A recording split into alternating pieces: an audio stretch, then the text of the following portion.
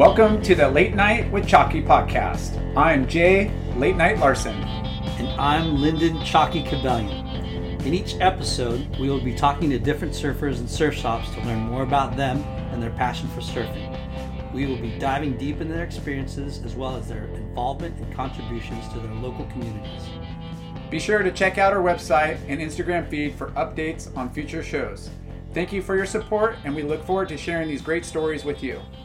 WaveKey was created by Brad Gerlach to help improve your surfing. WaveKey is a land-based systematic surf training method. For all surfers, for all levels. Check out wavekey.com. That's WAVEKI.com.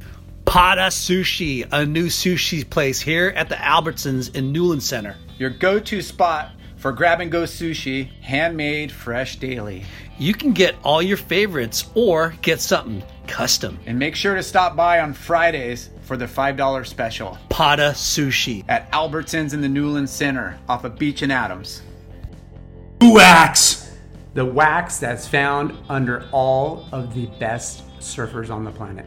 You mean Late Night? Always under my feet. And Chalky? How do you think I pull those big airs? And Layback Lars. And those laybacks. Wait, whoa, we're not doing the 90s again, are we? I don't do those anymore. Wax, the best wax in the game. Wax. Bonsai Bowls! They only use real Asahi, not like all those other imitators using sorbet full of sugar. Yuck! They also get their honey and bee pollen from a bee farm. Healthy and delicious. No processed honey. What also makes them amazing is that they roast and make their own peanut butter. Damn! They've got 7 locations. And download the Bonsai Bowl app to skip the line. Order ahead. Bonsai Bowl. Healthy, delicious.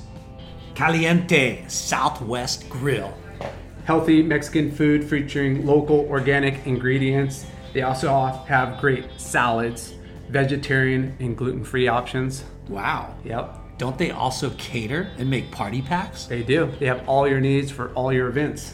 Nice. Visit calientesouthwest.com. Or go to the restaurant in Costa Mesa off of 17th Street. Caliente Southwest. Ashland Hard Seltzer. Crafted in San Diego. It's an adult beverage built for all walks of life. Bro, you've had it. I've had it. It's delicious. It is so good. It's refreshing. Only 100 calories. All organic. No sugar. Also gluten-free with 0.0 carbs. Hashtag enjoy cold Ashland Hard Seltzer. There is a saying that you don't stop playing when you grow old, but rather you grow old when you stop playing. Iconic Life is an adventure-driven company that seeks to embrace life to the fullest and to never stop playing. Check out their natural hemp CBD products that help those that believe in that philosophy. Check out iconic.com. Spelled IKANIK. Again, iconic.com. Or on their Instagram at Iconic Life. Also supported by Octopus, the massive corporate juggernaut. Octopus, making stuff for people who actually surf. Friends and family, brothers and sisters, welcome to the Late Night with Chalky podcast. Before you say something, I want to say something. Ahoy! Ahoy, baby! Ahoy! We are on the water. We're on the water. This week's guest holds an art degree from SDSU. What? We had a few college graduates on the show, so we're up there. We got to put in some educated people amongst our illiterate. Just what he said. He started off graphic designer. Yep. Quickly became creative director at Vision Streetwear. Yeah. Vision Skateboard, Vision Streetwear. Yeah, epic. And shoot, man, with the creative genius he is, he went on to open his own silk screening business, printing T-shirts, private label, kind of private everything. label for Nordstrom's and Macy's. Yeah. Dang! And he started his full-service design advertising agency, working for iconic brands, like you said, Vans, he had a long history with them. Quick, Billabong, all kinds. Holy smokes. But he really left his mark when he joined forces with Wolcott, Richard. Yeah. And started Volcom. Yeah. And everybody's seen that iconic stone.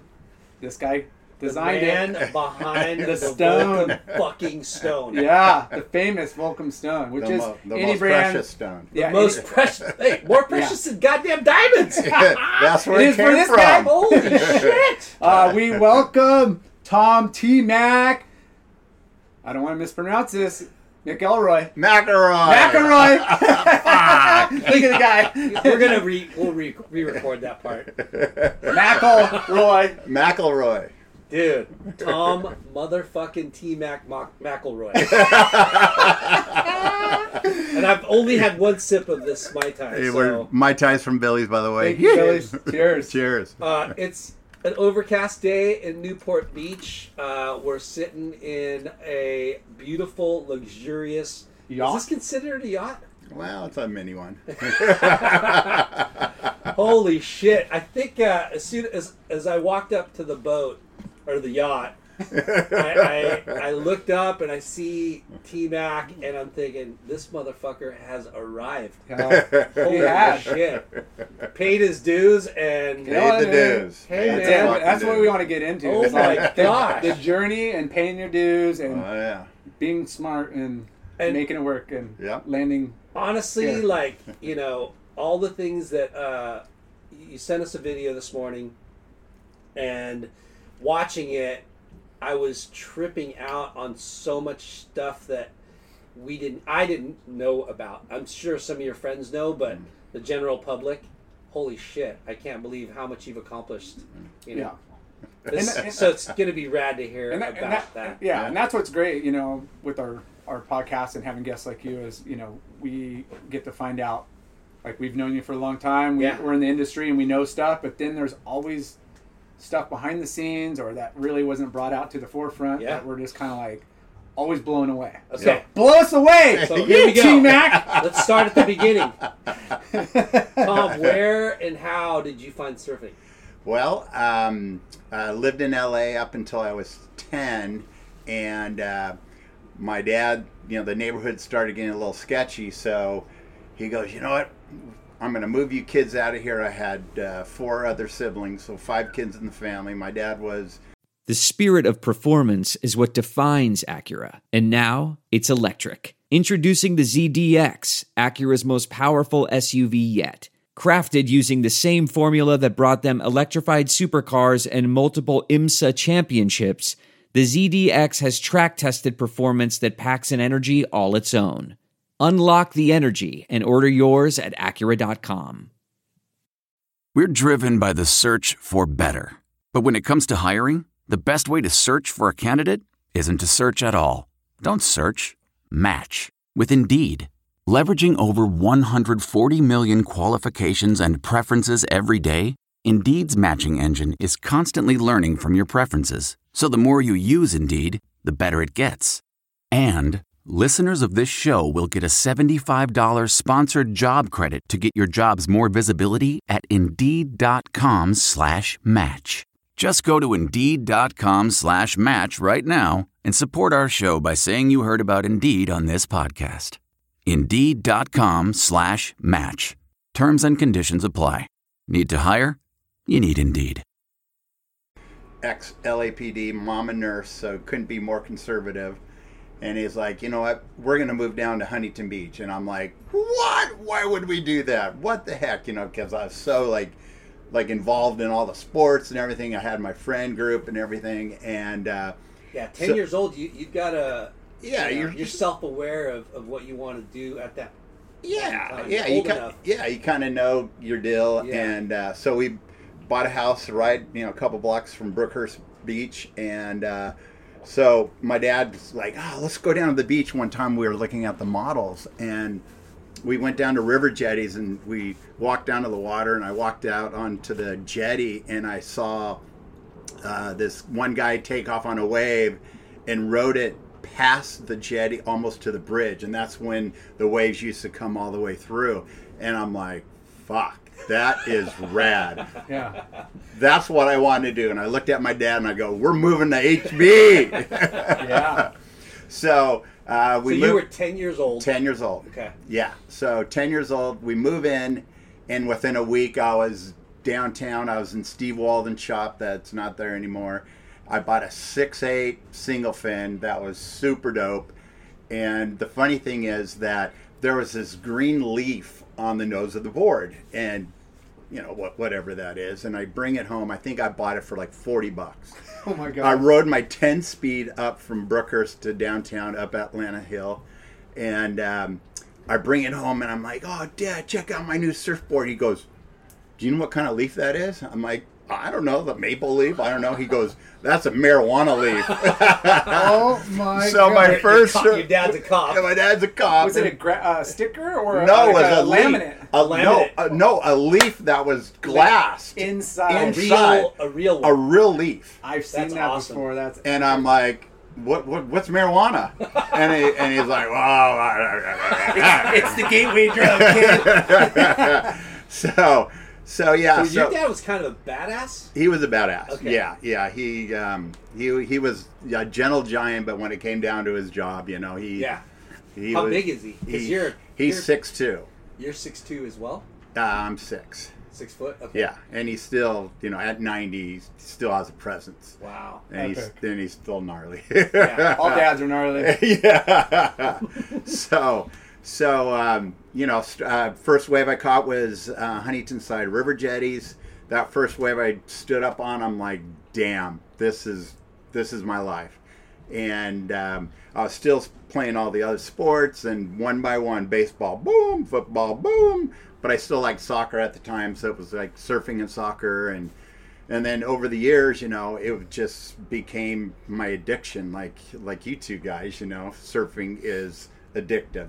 So addictive. You get that one turn, you get that barrel, you get whatever, you're on fire. And so Who were you going surfing with at that time? Just by yourself? Or? well, there was a neighbor, James Rodriguez, who started surfing with me, and then he tapered off. Yeah. I throw rocks at his window every morning, like, James, let's go. He's like, I'm like, fuck you.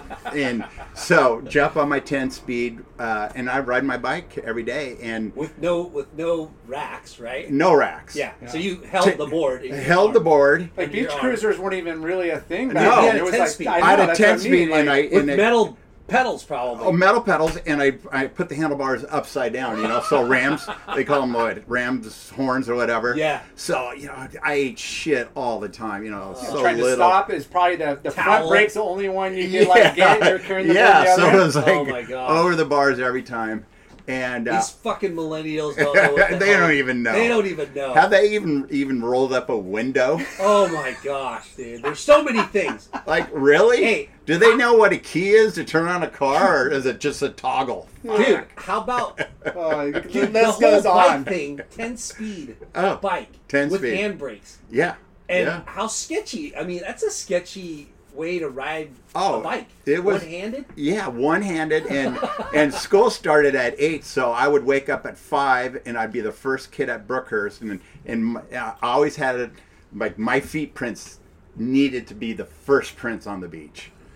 Every morning. And then I had to jam home and make it to St. Simon and Jude at freaking 8 o'clock. And that And was... you ride your bike to school, too? Oh, hell yeah. My Yeah, mom parents- was gone. She worked full-time, parents full-time. We were just on our own. We were independent.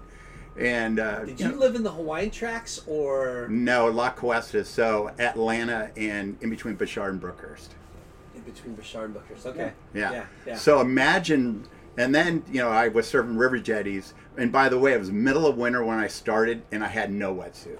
Oh my gosh. No No wetsuit. problem, though, right? And then my mom bought me a sea suit from J.C. Penney. a sea suit. A sea suit. They were up in Costa Mesa where Estrada shapes. Right. That used to be sea suit Sea-suit. back in the day. Were they a diving suit or a But you surf bought suit? it from Well, J.C. it was Penney's? Kind of both. It was diving, but they became surf. Yeah. And at J.C. Penney. Oh my gosh. They sold wetsuits At J.C. Penney. Yeah. That's a trip. It was a trip. And the funny thing is, like, within a month, the crotch ripped out because they weren't made for surfing. Yeah. So Plus, you're well endowed. yeah, hanging down to my knees, and that thing would stick out, and so my mom goes, I'm just gonna sew mesh in there. So she sews this black mesh in there. So every time I go dolphin dive, flush. well, I couldn't dolphin dive. Yeah. The board was 6'8", so I would pitch the board and go under it, and my nuts would just get frozen immediately. So what kind of suit was it? Like a beaver tail or? No, it was a full suit back then. Okay, it was a full suit. Yeah, Okay. but they had long johns and beaver tails. Okay. Yeah. And All front zips. all fronts. Yeah. Yeah. The funny thing is, I wanted to get a beaver tail, and I walked in the frog house like when I was 11, and I'm like, "Sir," I think it was TK too. I go, "Sir, do you have any raccoon tails?" Oh my gosh! And I was with a couple friends, and they freaking Pete Rose dove off to the side laughing, and I don't know if it was the Greek or TK and he looked at me. He's like, "You mean a beaver tail?" And I'm like, "Yeah, beaver tail." whatever the guys I see wearing out the water. Mike Purpose wore one. Oh my god! So you mentioned Greek. Was Greek part of Frog House back in the day?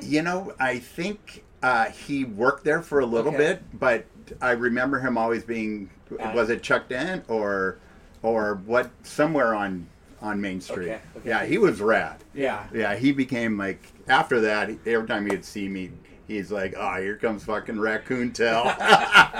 He was my basketball coach in like junior high. No way. Yeah, Bob Bone. Yeah, he did like, I don't know, he taught the city league, basketball teams. Yeah, like 6th, 7th, 8th, or whatever. At the city gym? Yeah, I don't know a Nice. year, but one of those years. Yeah. Nice, epic. nice. So as time progressed, surfing became, my boards started getting smaller. My first custom board was a Sunline, and guess who the shaper was? Bob Hurley. No way. Yeah. Really? So that's when I met Bob for the first time, and my first custom surfboard, and best board ever. I was getting infinities. How old was Bob? He was probably in his 30s. Really? Early 30s, yeah. Wow. Yeah. And you were how old? I was 15. Wow. So I was buying shitty boards or passed down boards up until then. Yeah. And then my mom's like, well, actually, I started working at C&M liquor store. And I first started getting money. And that's when I bought my board. My parents pitched in like $8 maybe. How good does that feel, though? Like earning some scratch and Yeah. I don't have to rely on anybody. I'm going to go buy my own board, get my own airspray. I'm going to do everything. Oh, yeah. It's fun to hear about your first ever job. Yeah, that was C&M liquor store. Where's that at? There's one at Brookhurst in Hamilton, and I'm not sure what it's called now. And then there's one at Atlanta in Brookhurst. Okay. And they have different names now. Yeah. Like, you couldn't ring up register for booze and stuff. So what Good question. Box. No. This is how that went. So I'm working there a month, and I worked with this complete derelict. And so one time he's like, "Okay, I'm going to teach you how to count back cash." And I'm like, "Okay, that's cool, And he would quiz me. And so one day he's like, "Hey, you know what? I'm going to take off for about an hour." He lived across the street in the apartments. "I'll be back in an hour." And I'm like, "Okay, whatever." I didn't know the rules that I couldn't sell liquor. Yeah. So people were coming in going, and I go, "Is that what you need right here?" "Sure." And they're like, "How old are you?" I'm like, 15. And they're like, "Oh, cool. And then all of a sudden, younger kids started coming in, but I would bar them because, I started catching on, like, if I can get in real trouble. Yeah. Yeah, DAM, my dad, David Allen McElroy, kicked my ass if I got... Oh, damn. Damn. Yeah, DAM, damn, that's his nickname. He would come down to the contest, and everyone's like, "Oh, here comes Damn." And my dad knew nothing about surfing, but he just wanted to be there to hang out and talk to the boys. And so as time progressed, graduated from St. Simon & Jude, and the worst part about going there was I had to ride my bike past Sowers. Yeah. And I'm in a uniform. Yeah. And so I'd get heckled. and I was sneaking into their dances because St. Simon Jude had no dance. There was no dances. Yeah. And so I'd wear regular clothes, and then I'd get in the parking lot at St. Simon and Jude, and then put my uniform on, but I started hanging out with kids from there and Dwyer, Yeah. and in other schools, and so I had a big crossroads 8th grade where my mom's like, "You're going to Mater Dei," and I'm like, "Bull fucking shit." I go, they have no surf team and no volleyball, and it sucks. And it's a half hour away. It's in Santa Ana. Yeah. And she's like, "No, I want one kid to go all 13 years through Catholic school." I'm like, "Well, I'm not the one." Because my, Jeff and Joe, they went to Burke, which was on our track, and then my older two, they, I was the only freaking accordion playing Catholic kid. You played the accordion too? Fuck yeah! Oh my god! No wonder we get along so well. You Wow. You're Yeah. the only other person in this planet that plays the accordion besides Lyndon. Fuck yeah! I'm just How long kidding. did you play for? Probably a solid 3 years. You're lucky. Lyndon, it was My torture. Catholic mom made me play for like 12 years. Oh wow! Dude, Wow! it Did you do was- competitions? And Yeah. stuff? Yeah. I The ones in LA? by the airport. hotel? Yeah. Oh my god! I was Bro, there. I won one year. I did too. I'm No! a trophy. Wait,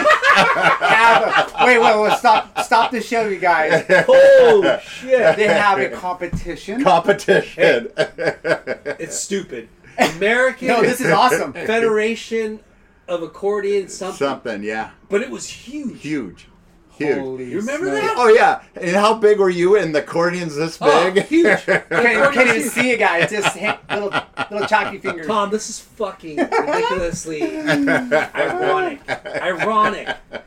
I had to play for 12 years. There's a Oh lot my of God. instruments out there, but Yeah. Why the accordion for you? Great question. So when we were living in LA, Encyclopedia sales guy was coming door to door, and so Yeah, they were. and we needed a set for us 5 kids. So my mom, buys in. They're like, "Oh, and by the way, we throw in accordion and lessons." And my mom's like, "Well, fuck, what kid's gonna play the accordion?" And she looks at us and she's like, "Tommy will play it." So imagine me taking lessons and my brothers are out playing pickle and wiffle ball and So shit. I'm like, lame, and right? I'm just sitting there like this, and they're laughing through the window at me. You're lucky you only got 3 years of that. this torture. left a scar in Lyndon's past for sure. 12 years We scar. all have a bro. scar. But you did the competition. Oh yeah, That is yeah. so I still incredible. have the trophy at the house. Oh my god. I just pulled it out. Okay, you have to take a picture of that. Or we have to see that. I want an accordion freaking competition between you guys. You guys gotta get back on the horse, man. Yeah, well, I need to practice. Same here. But dude, that it was a yearly thing in the summertime, and there was thousands of kids Yeah. that played the accordion from all over the country. Oh yeah. It was the weirdest thing. The weirdest group of people. Too. Weirdest group of people. I'm like, why am I doing this? Wow, that is funny. That is a bit of trivia that I would never have guessed. So how did anybody? So how did you get out of not going into Mater Dei? So this was the clincher. I go, "Mom, you're gonna drive me to Mater Dei every day?" And she's like, "No, you're going to Edison." I'm like, "Yeah." Because two working parents. and Yeah, it's there's not- no it's way not she could have close. pulled. She could have. Yeah. She. What's age? Where do you fit within? I'm your in the middle. You're in the middle. Yeah. So 2 older, 2 younger. yeah. So So I was the freaking glue holding the shit together. you're the Marshall, Peter. See, guys, there is successful middle child. So, as you're growing up through your junior high school years, who were you running with, and did you start surfing contests? Yeah, I didn't start surfing contests until I was a sophomore. So, surfing Brookhurst every day. There was 2 older generations. I mean, it used to be all bean fields around our house. So, and Bean I saw fields? bean fields. Yeah, like on the other side of Indianapolis, that whole area was bean fields when we moved in. So, What kind of beans? Like string beans. No way. Yeah. I used to go over there and rip some for my mom all the time. What a trip. Because, other parts That of was Park Huntington, Huntington. it's Strawberries. Strawberries. Yeah, and- like squash and like string beans, though? Yeah. whatever. Okay. Yeah. So, so Brookhurst at the time was so gnarly. I mean, localism at its peak. Like, Really? if you didn't grow up and if you didn't have an older brother within the first 5 streets off of Brookhurst, Yeah. you couldn't surf there. And I saw fight after fight after fight, and they'd be telling me, McElroy, you're going to be the next generation. You need to hold down everything. You need to, and I'm just sitting there going, fuck, man, I don't know. I'm a lover, not a fighter. I'm a lover. The old guard was gnarly. They were gnarly. So, who were the gnarly guys back then? Older, like, God. I just think of the mellow guys. There was Rice, Thompson, the Deckers, Jim Decker, and Jeff Decker of the Crowd. They were gnarly.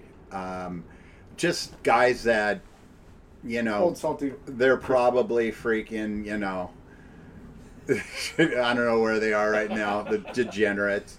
But, yeah. They used to be They used to have dicks. beat down. Wow. I mean, I saw so many fights in the water and everything, and I felt great because I was protected. You're in the You're crowd. in the hood. Yeah, I'm in the hood, and then I started going, fuck, what, I'm going to experience other things. So I started surfing Northside Shore Break. Oh, wow. Like the reform. Like Yeah. someone would fall and I'd whip it around. I would be with Troy Bishop, and he was like my guy.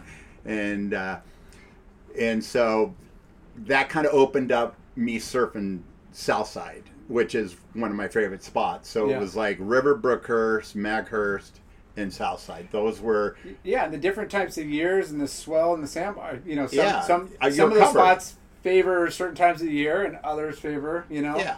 And the Gotta best mix it thing, up. the best thing about surfing Brookhurst is there's no fucking channels. Yeah. So when it's big, you learn how to paddle And duck dive. and duck dive, and that's kind of how I got my my strength and my agility and integrity to be in the waters. So Confidence to in surf other places. Yeah, to surf other places, because Brookhurst, fuck, it gets Top to bottom. Yeah. top thick. to bottom If it barrels. breaks here, Don't be there. You get pitched and bounce off the bottom. I almost drowned a couple times there,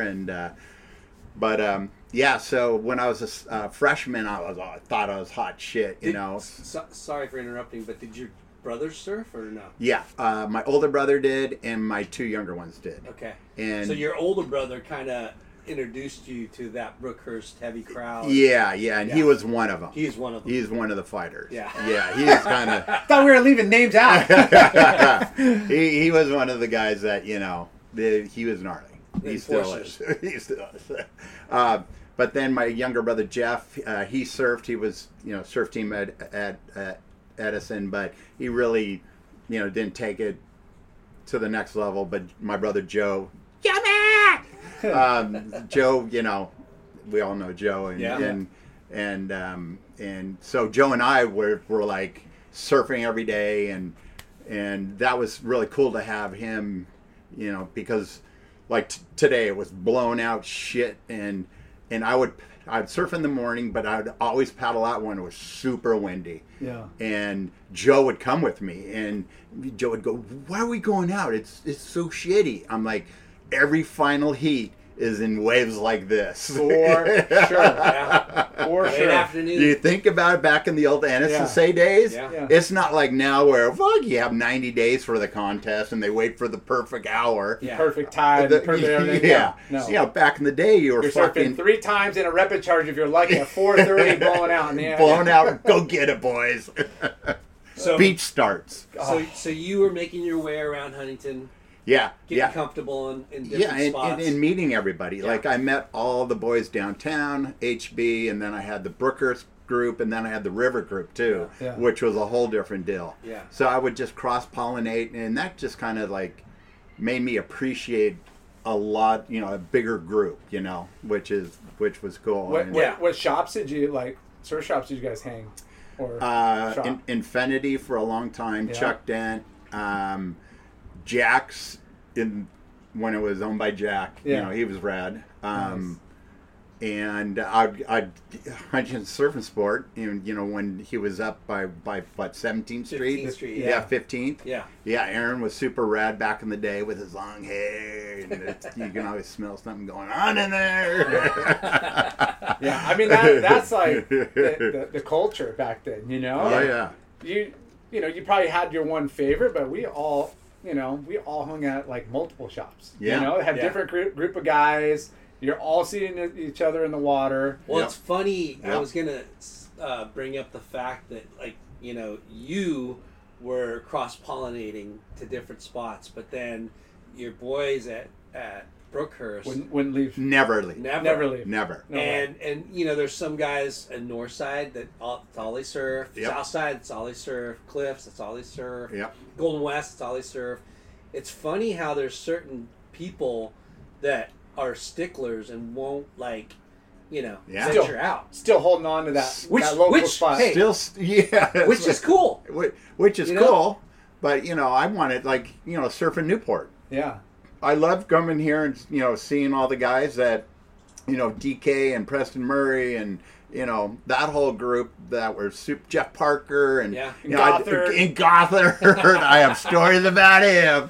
Alan Lopez, like all those boys, they were freaking super rad. But every time I'd paddle out at 54th, you know, you heard Jeff Parker, "Book in Huntington," and then Gothard would go, "I smell something from Huntington." I'm like, fuck you. That is awesome. Definitely like rivalries back then. Oh, yeah. But it was but fun. healthy. It It sounds was like fun. It was fun. Because So- we all ended up on the same surf team together, which freaking was rad. Yeah. So, going back to when you started competition, what was your when did you do your first contest, or what was Well, it? the first contest was trying out for the surf team when I was a freshman. For Edison. For Edison, and I didn't make it. Ooh. And it was like the Which is, biggest Depending blow. on the year, like there's some years, or it could go 2 or 3 years where the teams are stacked, and it might be. Was there? It wasn't about being stacked though. Oh. I just had a shitty fucking heat Wow. and Shocker. heat, and that taught me fucking train harder, start watching contests. Who was the coach? John Rothrock. Okay. Yes. And you know, one of the starters of the NSSA with him and Chuck Allen. Yeah. So So did you go, hey, I'm better than coach, this. don't look at me like this. I mean, Yeah, that's what give he me said. another chance. yeah. But he kept me on that I can still go to surf class because I'm like, dude, On the I'm B not team? doing. I was like C team, and because I didn't want PE. Yeah. There's no way I'm going to fucking yeah. dress up and do PE. Yeah. So Calisthenics on Monday, Wednesday, Friday, running the track. And Lar, you were on the surf team. Tom, you didn't make it on the surf team that first try. You're saying how devastated you are. Yeah. You know, and I mean, like when you're that age and you're like, But you're good and you're invested in the sport. yes, but the prestige, Oh, oh yeah, And the peer the- group fucking riddled me. right? Oh yeah. So like, you know, that's like one of those things where an accomplishment that will make you feel so good about yourself. yeah. And walk around school and be like, Oh hell fuck yeah, I'm surf team. I'm on the surf team. Hey girls, what's up? Yeah, I surf for the team. Yeah, I'm on the team. Yeah. So- yeah, that wasn't going down.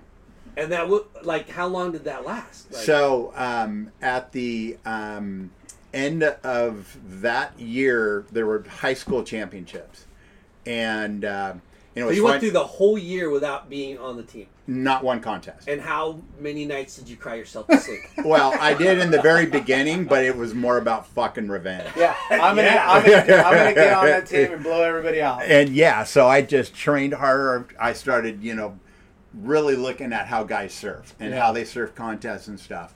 And so it's funny, high school championships, I just go down to watch it. Yeah. And there was 2 contests going on, high school championships and the NSSA like nationals, right next to each other. Wow. So go down there, and a guy doesn't show up, and Rothrock's like, I'm like right there going, hey. Put me in, coach. Right here, coach, right here. Yeah. And he's like, oh, fuck. All right, McElroy, you're in. Fucking won the heat. So I'm like, Nice. woo. And then all of a sudden I get into like semis, and then that's when I meet fucking Bud Lamas for the first time. Oh my god! And it was like he was at such a different level, and he was running back and forth, surfing both contests. And I was just like, because I used to sit on the pier and watch him surf and go, fuck, that's how you do it. He's next level. Yeah. Like those big turns and I was like, he taught me like power turns, like, you know, no flicks. Yeah. No flicks. No, you know, it was more big boom. Throw your back into it. Yeah. And everything else. And everything else. So wait, you were a sophomore then? No, he's in the freshman year. Yeah, end of freshman year. And so I ended up getting 5th. So all of a sudden, I'm on the surf team. Yeah. Leading to the next year. Leading into the next year, and then everything just, you know, skyrocketed. Started surfing all the Freshman is NSSA. 9th grade? Yes. 9th grade, yeah. Okay. And sophomores 10th? 10th, yeah. I forget, dude. You're that old. I That's haven't gone why. to school. Why do you keep saying that? So Yeah. 10th grade. So 10th grade, you know, started really freaking, talent was meshing. Soccer was out the door. It was 100% surf. I was playing volleyball for Edison, which was fun. Good cross train. I mean, Yeah. you did a great workout. Yeah, Did 5 agility, different you know, just games at nights and stuff. Yeah, and, you know, yeah. not Girl, conflicting. girls in both ventures. Girls. bingo. Bingo. Yeah, and then throughout high school, you know, it started, you know, doing better and better, you know, winning divisions, and then... Did you get sponsored? Yeah. So Yeah. it was funny. I was sponsored by Newport Surf and Sport. I don't know if you guys remember. That used to be the freaking best shop ever. Paul Husenstand was like a mentor to me. And I was sponsored by them and O'Neill Wetsuits. So Cool. Wow. I had those Tim two Bernardi? things. Tim Bernardi and Pat O'Neill. Okay. He was kind of like... Going back and forth. Now, deal. did you have to put together a portfolio, or was it just like, hey? It was just word of mouth. We need to kill it. Yeah, this guy rips. He's local. He hangs out. Yeah, and they like that Brookers kind of had the same vibe as Santa Cruz. Yeah. So, and yeah, so 18 years old. That's when, you know, I was probably peaking at that age, and made the NSSA team. Got my first shot in surfer. You got a shot in surfer? Yeah, shot. Damn. But listen to this. There was the backlash. So got the picture in surfer, and I was super proud of it. Yeah. Like Mike Moyer took it. I was actually surfing 54th, and so I'm all proud, and I paddle out at Brookers, and all the older guys are like, "Fuck you, McElroy." I'm like, "What?" Dude. They're like, "Fucking sellout." Yeah. Oh I'm my like, gosh. "What do you mean? Fucking what's going on? You're fucking from Brookers, no photographers, nothing." And You're I'm in the going, mag, do a contest. I'm like, they're like, "Fucking contest guy," you know, burning me. I'm like, these are the guys I used to look up to, and they're calling me a sellout. Right. I'm like, what the This fuck? wasn't your guys' dream. This is my dream. Man. Yeah. Well, you know, you always had to play to the elders, the elders, and so that is just hilarious. that stuck in me. And then all of a sudden, you know, Moyer and Schmidt and all these photographers would call me, and they're like, "Meet me here, meet me there," and I could never say go to Brookhurst because I would have been, you would have been chastised. I would have been just ripped. Yeah. So I was so afraid of getting shots.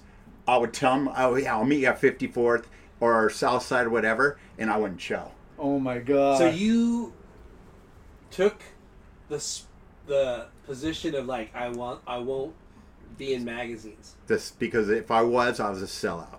Wow. How gnarly is that? It's kind of gnarly. It's kind of a. It's a bummer. That's kind of like, you know. And not to be like narcissist, but it's fucking cool to get your shot in the mag. What was that shot? Do you remember? Yeah, I was doing a bottom turn, and it's funny because it was the NSSA edition when everyone was inducted, and it said Thom McElroy exceeds both in school and which, you know, I got good grades, even though I was dyslexic and ADD and everything else. And yeah, so that's what it said. And and then I would just freaking avoid photographers. Yeah. And I was afraid to surf contests, but I loved contests because what's the best thing about contests? Hanging out with all the boys all day long. Yeah. It was great. It was just, it was fun. And that's like the side story of surfing. Like, you're out there, it's an individual sport, but you're not really part of a team. But when you show up and you're hanging out with your boys from elsewhere, it's insane. Yeah. Did you get shit for doing contests and getting sponsored?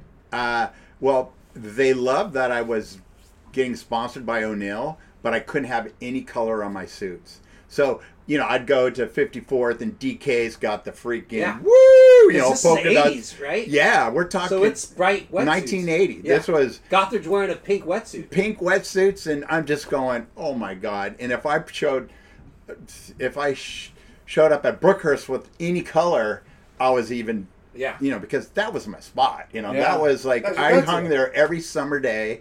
I mean, I invested. So bittersweet to be true to your school. Yeah, totally. Wow. Totally. So you only got one shot in the mag.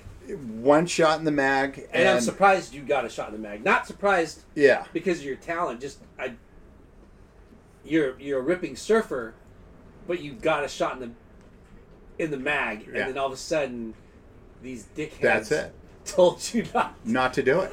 And you got photographers calling you and wanting to go shoot. Yeah. Oh yeah, every morning. Yeah. Hey Tom, where are you going today? I'm like, I'm going to go to 54th, and I'd go surf Brookhurst. And you're like, you didn't see me? I just drifted over to 56th Street. Oh, I was down on. That's crazy. Because at that time, you're not your boys. You're Danny Kwok, Preston Murray, the guys. Parker, Alan Lopez. That was the beginning of Echo Beach, and that's your generation. Yeah. Right. Oh yeah. I mean that's your. Yeah, I lived through that. You could have been in those shots. You easily.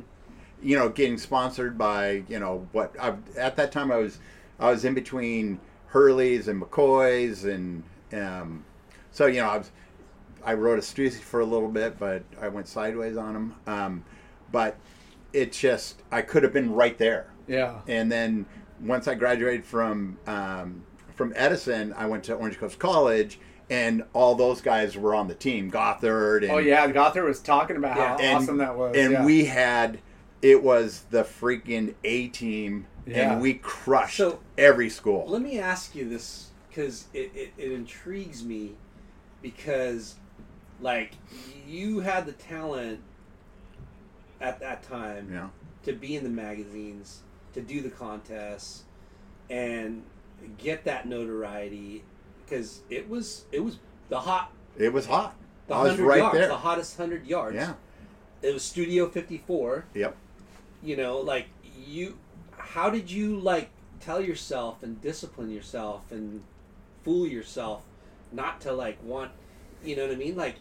It's like a bee or a moth to a light, right? Oh, yeah. Holy shit, yeah. 54th, I got to go there. I want to be part of that. I wanted all of that. But in the back of my mind was, yeah, I can't let down the fucking Brotherhood of Brookers. Wow. They had that much power over me since I was freaking 11 years old. And Gothard and Parker and all these guys that are getting the shots, were they still cool to you? Smirk Mangan? Smirk. Oh, yeah. Like, all those guys were the fucking shit back then. No, for sure. Because they were getting so much coverage. Mm-hmm. But I just mean that as a friend and a competitor, and were they still respectful? Even though you were getting totally. shots? So it's because I approached the wave a lot differently. Yeah, they were more and flicking, and I was hindsight more of boom. The foot you're talking about, the aspect of being that in the mags. Yeah, getting respect and being able to have that with your peers is. At the time, more important to him. Is more important, but which baffles the fuck out of my mind right now. Yeah, you know what I mean? Yeah. Because Larson, I got late night would have been in Mike Moyer's ass back in the day, right? For sure. You would have been, hey, where are you going to be? I'll beat you sure. there. I'll be the first guy. Yeah, I'll be wearing a green I was wetsuit. a hustler. Oh yeah. That was it. That's part of the game. Yeah. Hey, I need pink. What color suit should I have? Green or burgundy or maroon Yeah, what do or you light need? yellow? I Should I have remember all your flames? colored suits. Flames So or good. checkers? You had a Yeah. maroon suit, I didn't you? had every color. Like a burgundy Yeah, maroon. Yeah. all of them. Oh yeah. I remember that Yeah, one. late night would have been. Which board do you want? Polka dot, checkers, flames? Which one? Yeah. Hey. On the line to the glasser. Yeah. I need flames. I need checkerboards. I'm scouting who's out there and what they're wearing. I'm like, okay, run back to the car, switch outfits. You joke about that, but that's what you did. I had a quiver. Yeah, I mean, self-promoter, which was That's it. awesome. He didn't have the No shame in the freaking- game. Tom, that is so funny. It's not about hear. me. It's about Tom. Yeah, it's about T-Mac. That's kind of crazy that those guys held you down. I let them for some fucking let reason. them? Yeah. But I guess it all happens for a reason. It happens for a reason. But that Stay was humble. But that was a just- generation. Yeah. I experienced that at the pier with like maybe it's a little bigger and I'm sitting on the shoulder and they're like, beat it, Grom, go surf the reforms. You Yeah, know, like yeah. get at it. You know, Yeah. like there was no encouragement of like, come on, we're gonna push you into like a set and get Yeah. you a sick one. It was all about them and their selfishness and the Oh, Groms yeah. would just get beat down and they, Oh, there yeah. was no, you know, like Yeah, God bless Mike Downey, Yeah. man. How frightening was he in the water? But then now he's the biggest, gentle, giant. Yeah. Love him. Pat Downey, the best guy, you know. Yeah. I look back, Jerry Mailing, like how gnarly was he back in the day in the water? You're like, and now he's just the nicest teddy bear. And Yeah. like you think of these guys as being these gnarly guys, Yeah, but menacing. you know, but they really weren't. They Yeah. just They, whatever. They said some things to keep you in check. Yeah. Yeah. Oh yeah. Oh yeah. Which sometimes we wish we can get back to some of that. I But know. Head under the water because I became a little smart ass, and yeah, I got my head dunked a few times at I Southside. I watched the famous lift the board out. There goes your Your fin. fins. You're freaking out of here. Yeah, oh yeah, That oh, yeah. happened a Frickin'? lot. You're freaking out of here? Oh, I thought we can fucking out of here, cuss. Dad. So go back to high school days, your surfing contest, you made the NSSA national NSSA team. Yep, that was Killer Team 1980. Curran was on it. Hogan, the McNultys. Damn. Wigmar. Let's see who. Stacked. Yeah, it was stacked. And I remember the first Bud. time. Bud was the year before. Year before. Doug McKenzie, who was from Edison. But Doug and I, before Nationals one year, was at the pier. We woke up super early and we walked out on the pier to check out the surf. And we saw this one guy ride this wave. And I'm like, holy shit. I've never seen somebody so smooth and fluid and always in the right area.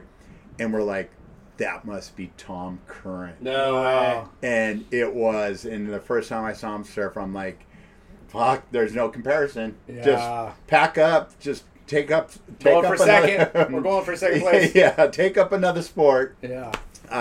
Yeah, Tommy surfing was just way beyond. And we do tryouts, and Ian Carnes and PT were our coaches, and we'd go out and they'd critique us, and Kern would come in and Ian goes, make it look harder.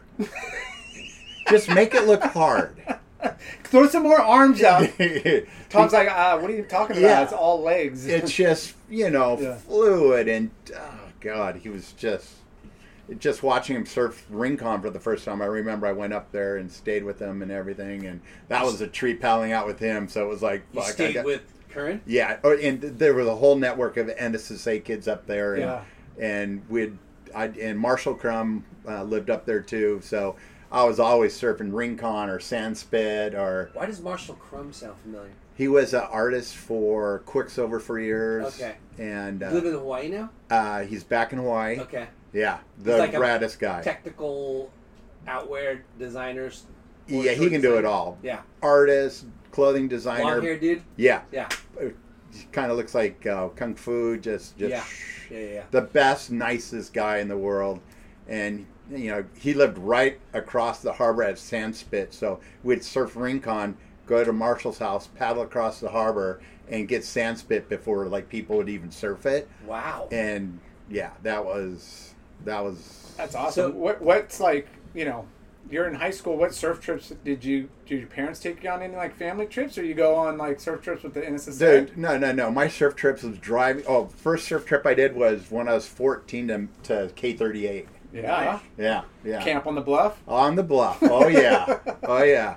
And that was like my first time on an airplane was when I was 18 going to Hawaii with the Orange Coast surf team. Oh, cool. That was my first trip. We went there and surfed against HIC and just other people. And I stayed with Pua Rockland, who was on the team. And Pua is his dad started Surfline Hawaii, like the original Aloha shirts. And Yeah. he still is royalty For in the sure. surf world in Hawaii. Pua, the most incredible guy in the world, just such a great guy. And I stayed with him, and 2 doors down was Mickey and Julio Nelson, which, you know, the Nelson brothers, Yeah. they have their... They had their stronghold on a lot of things. Oh yeah, Marvin Foster cruising in, you know, and here I am, 18, you know, just from... They were It they was- were your river jetty crew, but the real deal over there, whole other level. So, did you ever consider turning pro?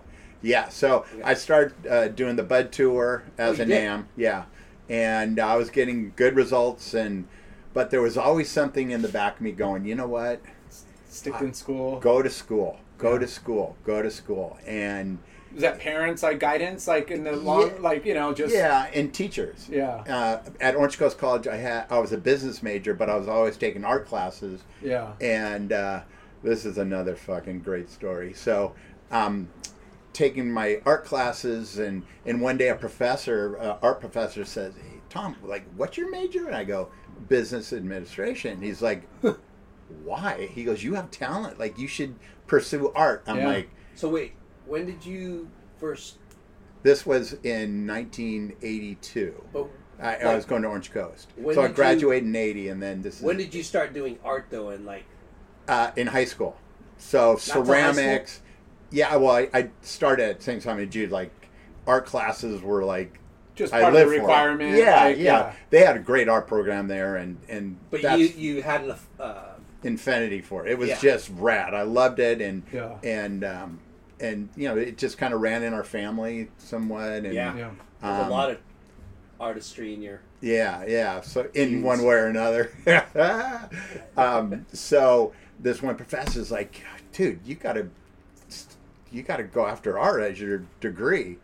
And I'm like, Is and there I'm money just, in art? Like, is that what you're thinking? Or like, yeah. I'm just, well, first of all, I'm like, how do I go home and tell my dad? Oh shit. I'm changing from business Backtrack to for a art. second though. In junior high school, were you like painting stuff or drawing Drawing, stuff? always drawing, Okay. Were you always drawing. Were you really good? Then? Into music, I was super into Bowie and like that whole like kind of like alternative, not quite punk rock yet, but Yeah. that came in like sophomore year, and that's when freaking everything changed for me. Sophomore year. Sophomore year, yeah, that's when the accordion was out and the synthesizer was in and the keyboard was pogoing and worming. That was when punk was fun. Yeah.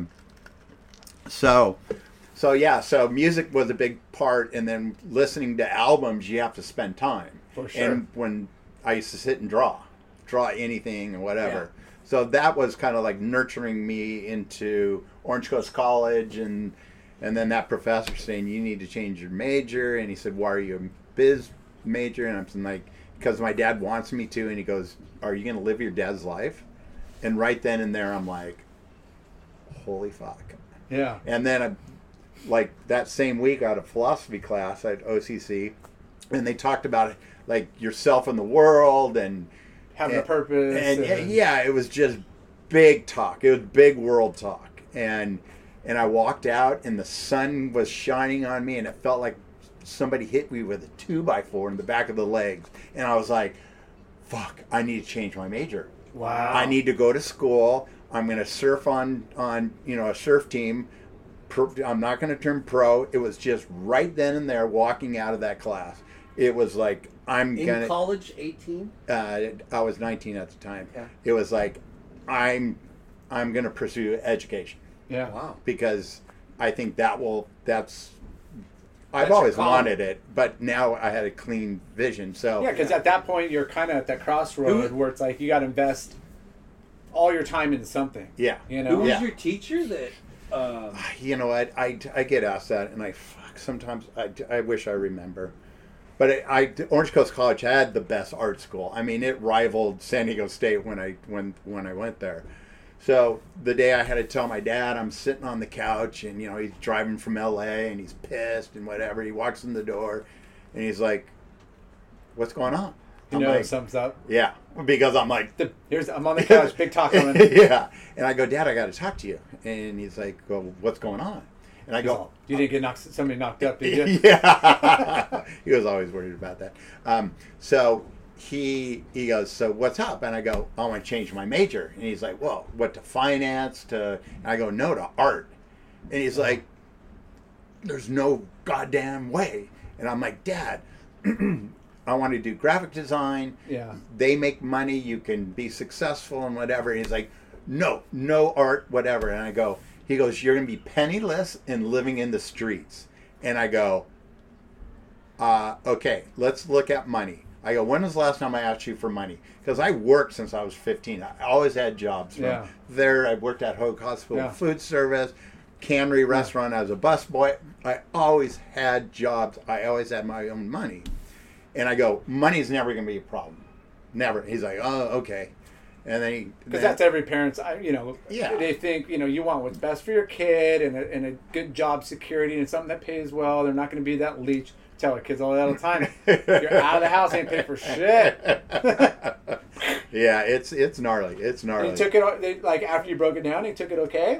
Yeah, and then my mom talked him into it. Let's give him a shot. Let's give him a year or two. Yeah. So I applied to, I decided to go to four-year college, and I got accepted to SLO and San Diego State, and I wanted to go to San Luis Obispo because it had a better graphics program. Yeah. And so orientation day, I wake up at like 3 because I need to jump in the water before going to it, and this is before parents went to orientation. And so drive up, somebody told me about the spot. I've never surfed it. I remember paddling out, going on that first wave, and getting that ice cream headache, unlike anyone I've ever had. I'm like, oh shit. So I catch one wave, I get in my car, I drive home. And I call my mom, and she's like, "I thought you were spending the night with your friends. Like, what's going on?" And I go, "I didn't like the campus. I'm going to San Diego State." That's hilarious. So that's how I picked San Diego State. Because it's freaking, as a surfer, it's freaking cold up there. Yeah. And coming from SoCal, that's a big shock. It's a big shocker. And, and beautiful up there. Campus, I'm sure, is amazing. Yeah, but it's that part of the coast and it's beautiful. State is insane. It's beautiful. But then ice cream headaches. Ice cream headaches. I just went, I'm going to San Diego State. So studied graphic communication. Was bitching. Yeah. And surf a lot of blacks, a lot of Sunset Cliffs, and a lot of. My buddy had a Kia Black, so we drove down. Yeah. Had San Miguel. Mexico is 20 minutes away. I surfed Ocean Beach off the Big Groin, right there. I had my places, and that was just a killer experience. And I did things that to break out of my shell. You grow up with the same people every weekend at contest, and then you have your group of friends from school, and that's it. And when I went there, I'm like, fuck, I'm gonna join a fraternity. Yeah. And I walk in and I have my punker boots on and Levi's, and I look like freaking rockabilly at the time, and they're like, "Oh, who are you?" And I was with my buddy Doug Collier, and we both walked in. We both looked the same, and I'm like, my brother was in the house, and I'm Jim McElroy's brother, and they're like, "What?" And they're like, and then within 20 minutes, they're like, "Fucking, you are cool. Yeah, why don't you pledge?" I'm like, so your brother was there already? Yeah, he was already there. That's cool. Yeah, so that was kind of my end, because if I walked into any other fraternity looking like I did, it would have been, because I used to show up at contests with a trench coat on, boots, and like thrift store clothes. Yeah.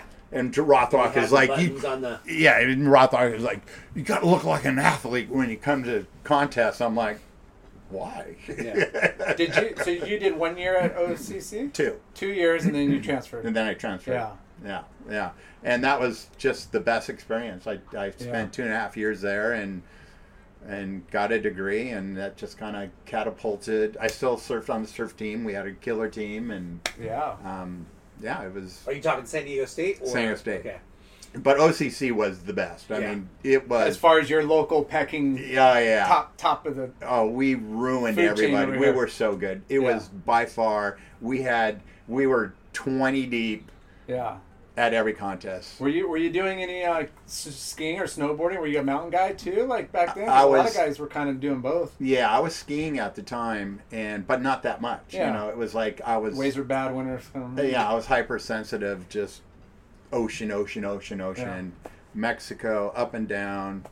Make it to the East Coast whenever. You know, just that was my deal. That was 100%. So, yeah, snowboarding came later, after Vision. Nice. My first job. Yeah, so you graduate.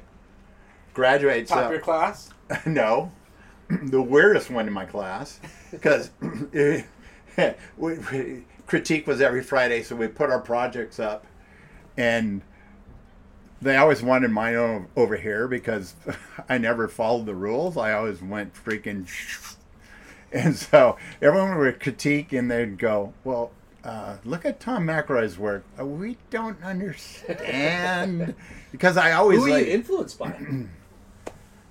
I was more like album covers. Yeah. Like album and covers and music. I was influenced by Japanese art a lot. Wow. Just kind of like how both they. Of those. Yeah, just kind of how they lined up things. But then I hated lining. Like type up and in line. It's like it was weird. It was weird. I had to be too uniform. Yeah. But I loved it. I loved the composition of like say Japanese art, but I wanted to screw things up. And my teachers didn't even know how to grade me. They're like, "You have talent. You have this, but I mean, you don't follow instructions. You like."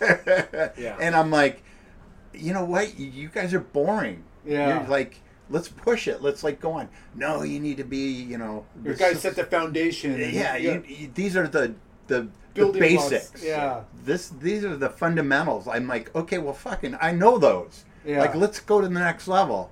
And, but I still, got good grades and whatever. And So you were going to school for graphic communication. Graphic communication, and what does that mean?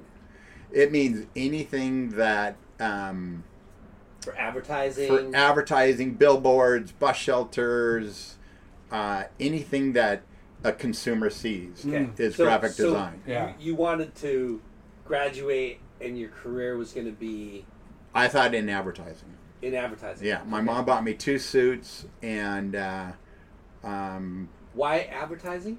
Because I thought that's like. The holy grail, like to be able to design big ads and billboards and all that. Yeah. And corporate world. Did you know anybody that was doing that, or just people that I met through school? Yeah. And that's kind of where everyone was going, and I'm like, okay, well, I'm gonna go rock that world, Yeah. And so my mom bought me 2 suits, and I graduated, like walked on Thursday, and I think it was Sunday. I was surfing Southside, and I saw this guy Tim Maley who. I respected. He was Poole Rockland's roommate in Newport when he went to OCC, and he was an artist. Yeah. And he's like, "Hey, bro, like, did you graduate yet?" And I'm like, "Yeah, just this last week." He goes, "Come work for me at Vision Skateboards." And I'm like, "What will I be doing?" He's like, "Oh, like graphics on skateboards and stickers." And I'm going, "No, I'm going to go to." Become an ad guy, I want to be a creative director. I want to be, you I want to wear as a surf industry as like even though you came from it, that was. But there was no surf industry really yet. Yeah, it was skate was huge though. Yeah. Vision was like they were making, they were doing $100 million in skateboards. So crazy. Yeah, and so I go, whatever, and I'm still thinking about the 2 suits my mom bought me, and so to go for interviews. Yeah. And still to this date, I wore one of the suits for a costume as a zoot suit. I was a gangster. That's the only time I wore one of the suits. Yeah. Oh, thanks, Mom. Yeah. God bless you. God bless you. So you were... Was there like design firms or ad agencies that you had your eye on? Oh, no, I was so behind the ball. I was like, I'm going to graduate and then I'll do it. Figure it out. I'll figure it out. Because that's kind of how I did everything. I had a plan in my head, but, it just... But was it normal for like seniors? They're, hey, we're going to graduate in, whatever, May, and they already had job interviews lined up? Like, not everybody, but... Not like now where you're a freshman and you're already, putting your resume out. So you graduated. This guy, Tim, he's a surfer. My first interview at Southside of Huntington Pier. And did he own the company? No, he was their kind of like art director of all skateboard stickers, T-shirts, all the things that made Vision money. Yeah. And you knew him through surfing. And I knew him through surfing, and I used to watch him draw when I'd go to Pua's house back in the day. Okay. So he goes, show up on Monday, I'll show you the deal. So I show up on Monday, and I walk in. It's this tiny little studio off 15th Street up by Hoag Hospital, and it wasn't glamorous at all. Yeah. But they had a printing facility in the back. And Vision was right here. Yeah, they had multiple buildings. They had like a building that made the skateboards. They had a building where they warehoused. They had a building where they did their ads and all that. And then there was the building that I took a job in, which did all the graphics for the skateboards. Yeah. So I sit down and he's like, okay, well, just tell me what you think after the first day. So the first board that he puts in front of me is the Mark Gonzalez board, which is one of the most iconic boards ever.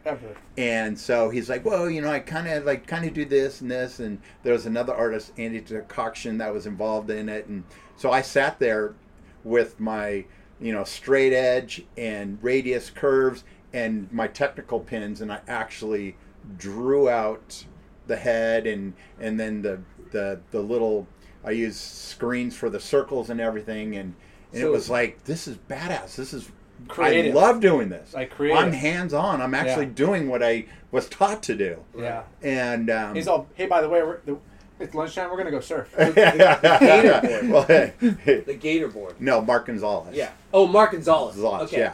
Yeah. So who is the Gons? The Gons. Yeah. The freaking the raddest kid. The first time I met him, I'm like, dude, you are freaking way beyond. He was like maybe 13, 14, and he would sit and doodle stuff, and I just like all the skaters would come in, and I just tell me what you want. Stockpile. Give me some ideas. Stockpile. I got tons of shit. And resourceful guy over here. Yeah. And then at the end of the day, I'm like, dude, I like the job. I go, what am I going to make? Like 30, 40 grand a year? Because that was in my head that everyone else was supposed to make graduating from college. And he's all, bro, it's $6.50 an hour. I'm like, I got on the calculator. I'm 40 like, times 6. fuck, how am I going to pay rent? At the time, I was living on a couch, and I'm like, oh shit, what am I going to do? And I was so embarrassed. What am I going to tell my dad? Fuck, I'm making $6.50 an hour. What am I going to tell my mom? So you decided you're going to do it. Yeah, I'm like, I got to do it because I love it. Yeah. And I was meeting like all these killer people. Everyone from. Did you even interview in another spot? No, I was like. Once I struck that first stroke on that board, I'm like, I'm in. This is my deal. But you didn't think about like, hey, I know I love this. Maybe I have to take another interview. Nope. Sometimes you get blinded by the passion and the drive. He went. Nope.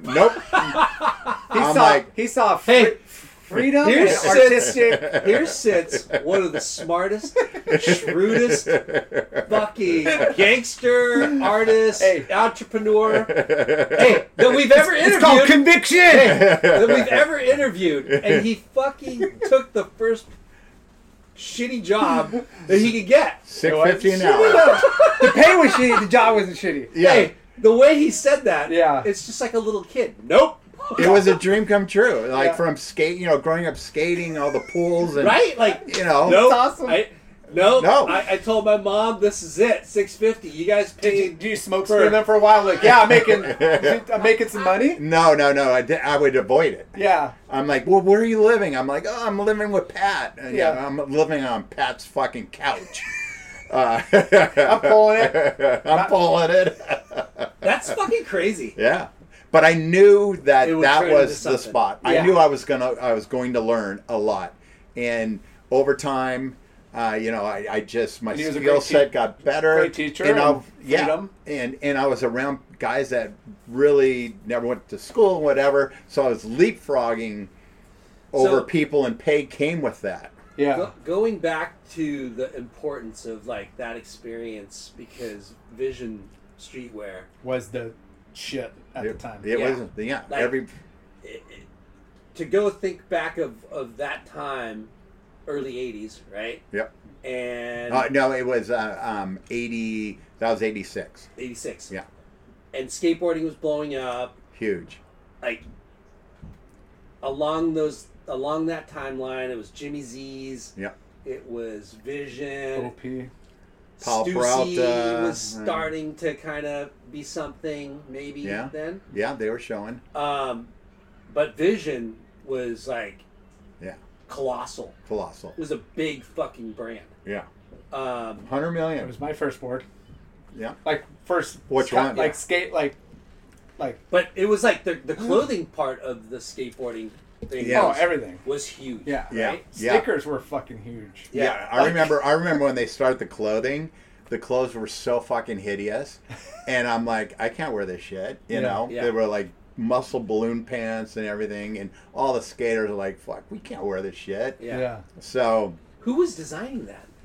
I don't know who was at the time. I forget, but I'm like, I can't wear that shit. Yeah. Because you have such And I have to go to trade shows wearing it, and I'm Yeah. like, everyone's like, "Fucking, what are you wearing, McElroy?" skateboarding was so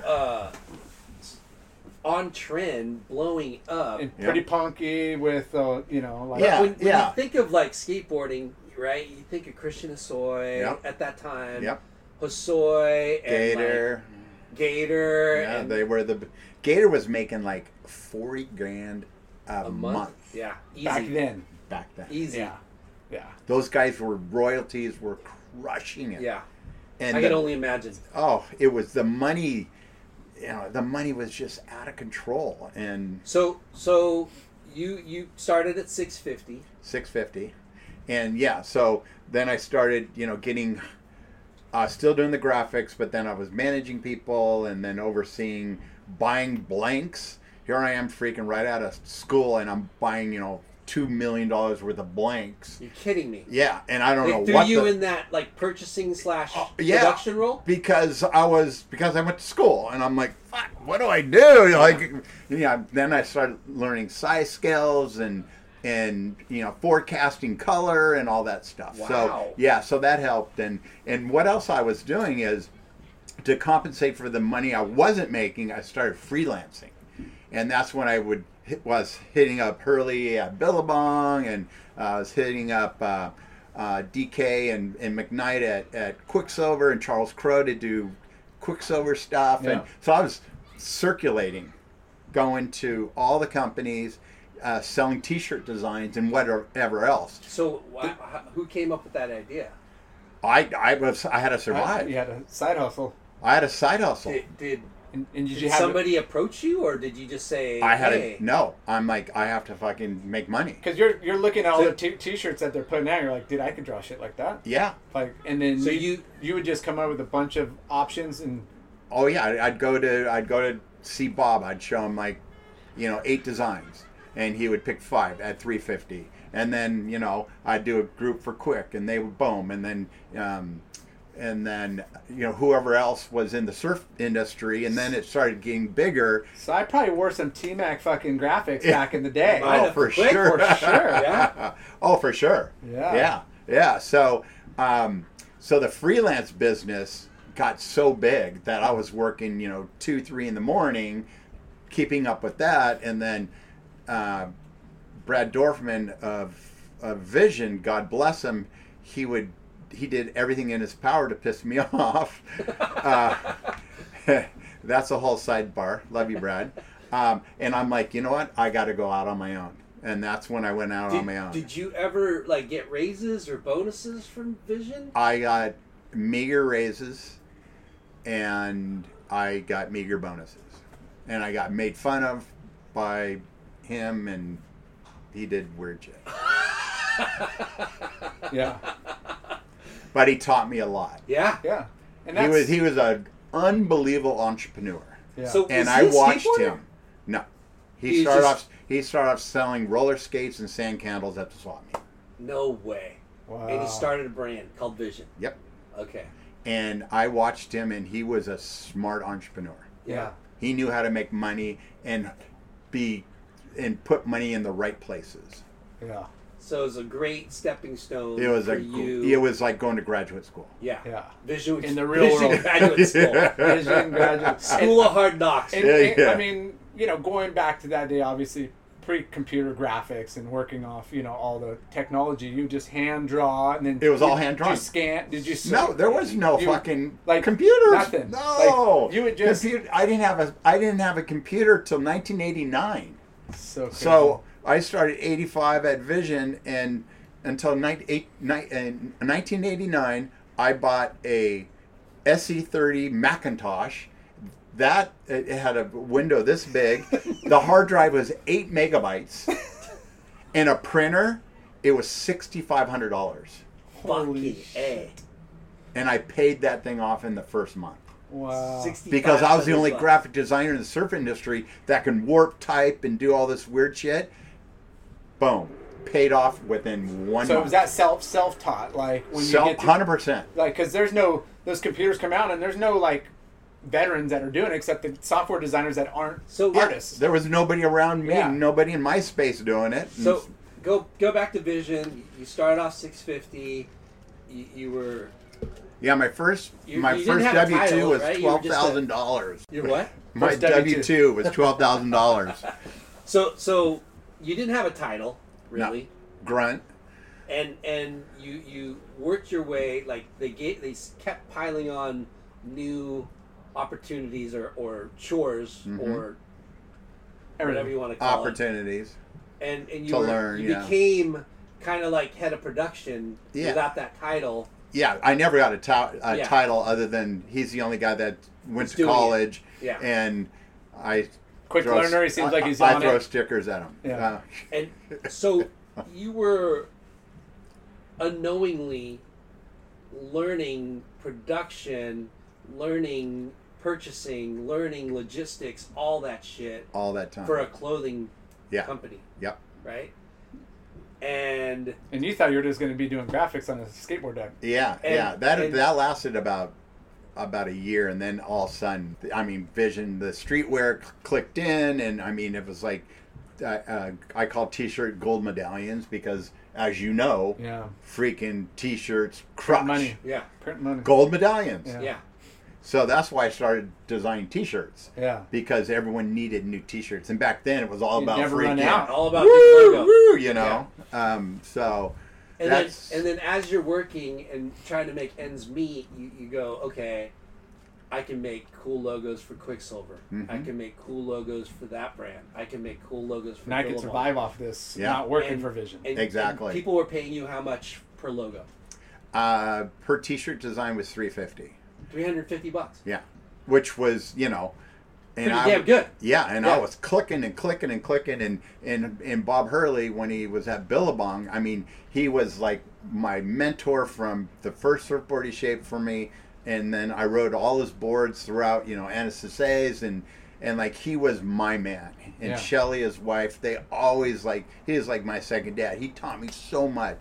And every time I'd go into Billabong, we'd sit for hours and talk about how to like do different things on T-shirts. And then I started doing his video covers, Filthy Habits, and Did just you design Filthy Habits? Filthy Habits. Wow. And so that whole thing kind of was blowing up, but Bob was kind of like he always pushed me like, you got to go on your own. You got to go on your own. So going back.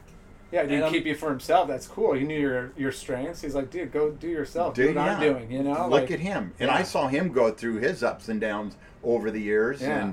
And so the first iconic action sports industry image art that you created that's fucking forever embedded in people's minds is the Gons board. that was, Right? My hand was in on that for sure. It was You know what I'm talking about? Yeah. the Gone. That's gnarly. Dude. Yeah. And then Iconic. now we're talking about the Billabong Filthy Habits. And you designed the cover for Filthy Habits. Yeah.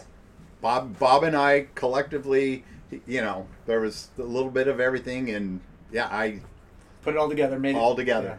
That's phenomenal. Okay. Yeah. All right, That's because epic. there's more coming. Yeah. There's more in But- store for that. Yeah, and I that's- did the first 4-color process T-shirt for Bob. It was a Robbie Burns T-shirt, and it was the first time Ronnie Burns. Yeah. And it was the first time that 4-color process was printed on T-shirts. Oh, wow. Yeah, Like a photo tee type? a photo T, Yeah. an actual Color. color. Color photo. Yeah, and it was bitchin'. And it had puff ink around it too. Of course. Yeah. Puffy. Coffee. It kind of came back for a small second. Yeah, and I experiment Gold with foil. Yeah. Well, yeah, the foil and oh shit. The puff ink. I remember when Vision started that whole puff ink thing, and that I remember experimenting with that stuff, and yeah, it was hard to get the screens the right mesh, and I mean it was a big process how to heat it correctly, and Yeah, sensitive. yeah, it was very sensitive. But once you got it down, it was down So you worked for Vision for how long? for 2.5 years. Okay. And you pretty much made it out on your own doing freelance work. With the help Said- of Bob pushing him. Bob I pushing don't- it and others, and So what was the next? the next one was I had a partnership called Mormac, and I partnered with this one guy, and we did private labels for Macy's and in Nordstrom, and we got to the point where we had the whole art department, and then we had the printing facility. So I'd still be doing all my art, all the graphics for ads and stuff, and then doing all the stuff for The tees. the tees, and we'd start getting the cut and sew, and that business was growing, and we're crushing it. How and did you get? Yeah, how did that happen? Yeah. I don't know how I met this guy. Yeah. I don't even want to talk about him. You learn early on about partnerships, but I had a connection with some guy at Nordstrom's. You did. Yeah, Okay. and I forget how it was, and Through Vision, maybe? Yeah, and I don't know. I forget, through freelancing or something, and he saw my work and he loved it, and that. The art started it, and then we went and bought printing presses. So we had like 3 10-color presses, and we were just How did you finance pumping that? under my name and lease payments. I had nothing. I at the time Stretch it So, out. so, Yeah. so this guy from Macy's, I forget if it was Macy's or Nordstrom. this guy said, "Hey, you should do this," Yeah. We want a surf package for Macy's. and he introduced you to this guy. Yeah, and so And you so two partnered up? So I'd fly to New York, do a presentation. They'd go, I want these, and these, and then we'd have to go back and figure out how to do it, So wait a minute. how to produce it. They wanted you to create Surf a private package. label surf style thing for their in-house. It was called I want to say Pro Sport, or I don't think it's Pro Sport, but I forget what it was. But yeah, we're doing in-house surf stuff for them. So not just the graphics, but you had to produce it. We had too. to produce it. So they wanted it packaged, boxed, delivered, UPC, correct, or whatever they tagged and priced. And yeah, the whole deal. Your company is called Mormac. Mormac, yeah, and so yeah, we were crushing it. How old were you? I was 25. Dang. Fucking A. And buying 10 press screening freaking machines. But the main thing was surfing every day. Yeah. That never tapered off. I always fucking surfed every day. So this guy says this, you partner up with this guy, and you sit down, you go, okay, we're going to need to do this, this, and this. How much does that cost? How much does this cost? How much does that cost? You're 25 years old. You have no money in the bank. Nothing. What did you do to fucking... Just smoke and mirrors, just, woo, you know.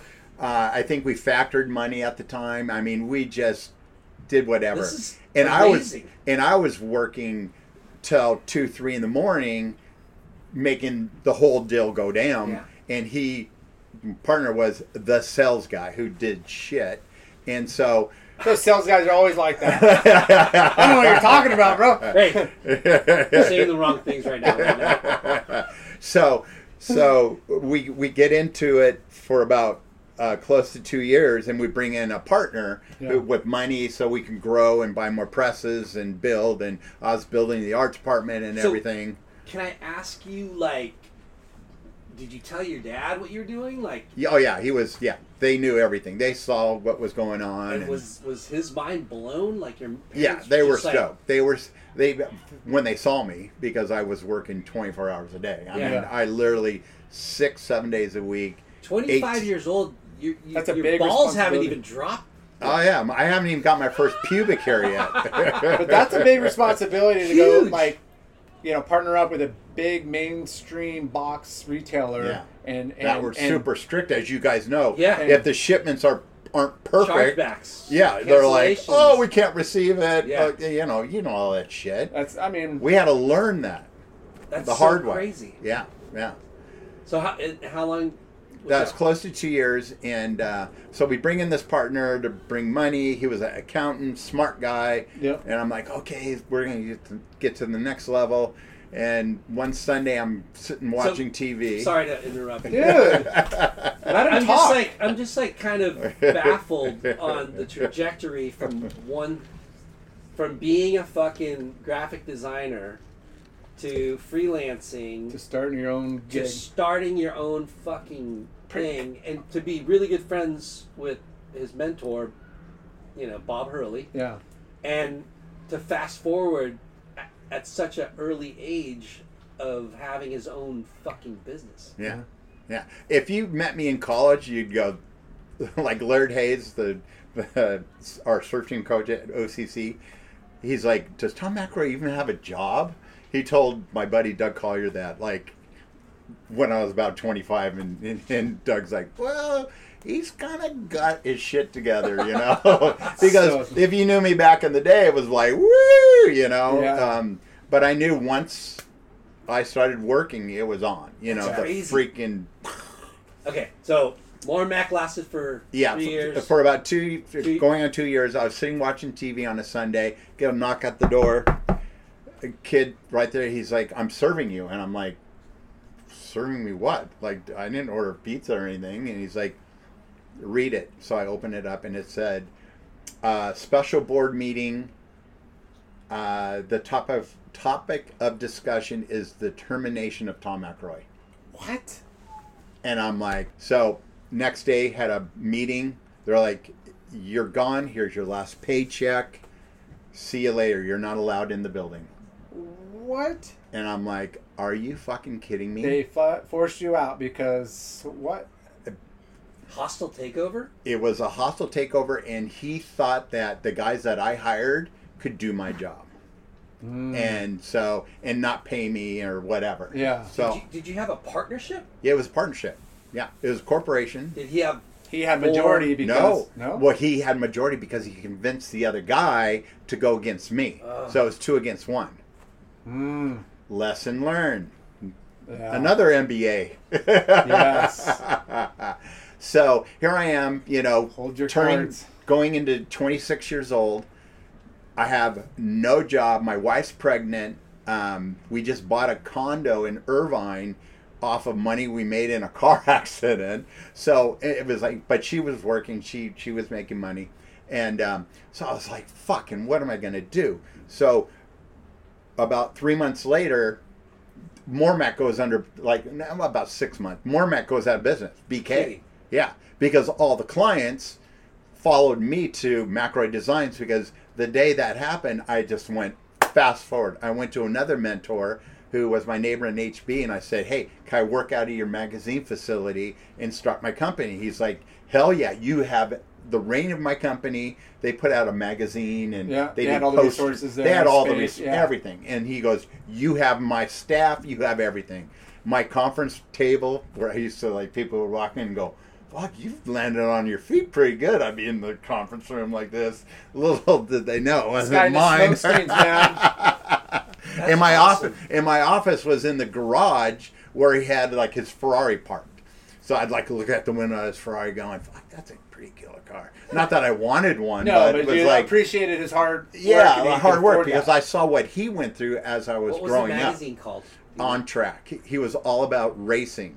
He did Formula One. Big mag, right? Yeah, he did posters. He did green cards. He was doing like $30 million, like, with posters and green cards and all this other stuff. Wow.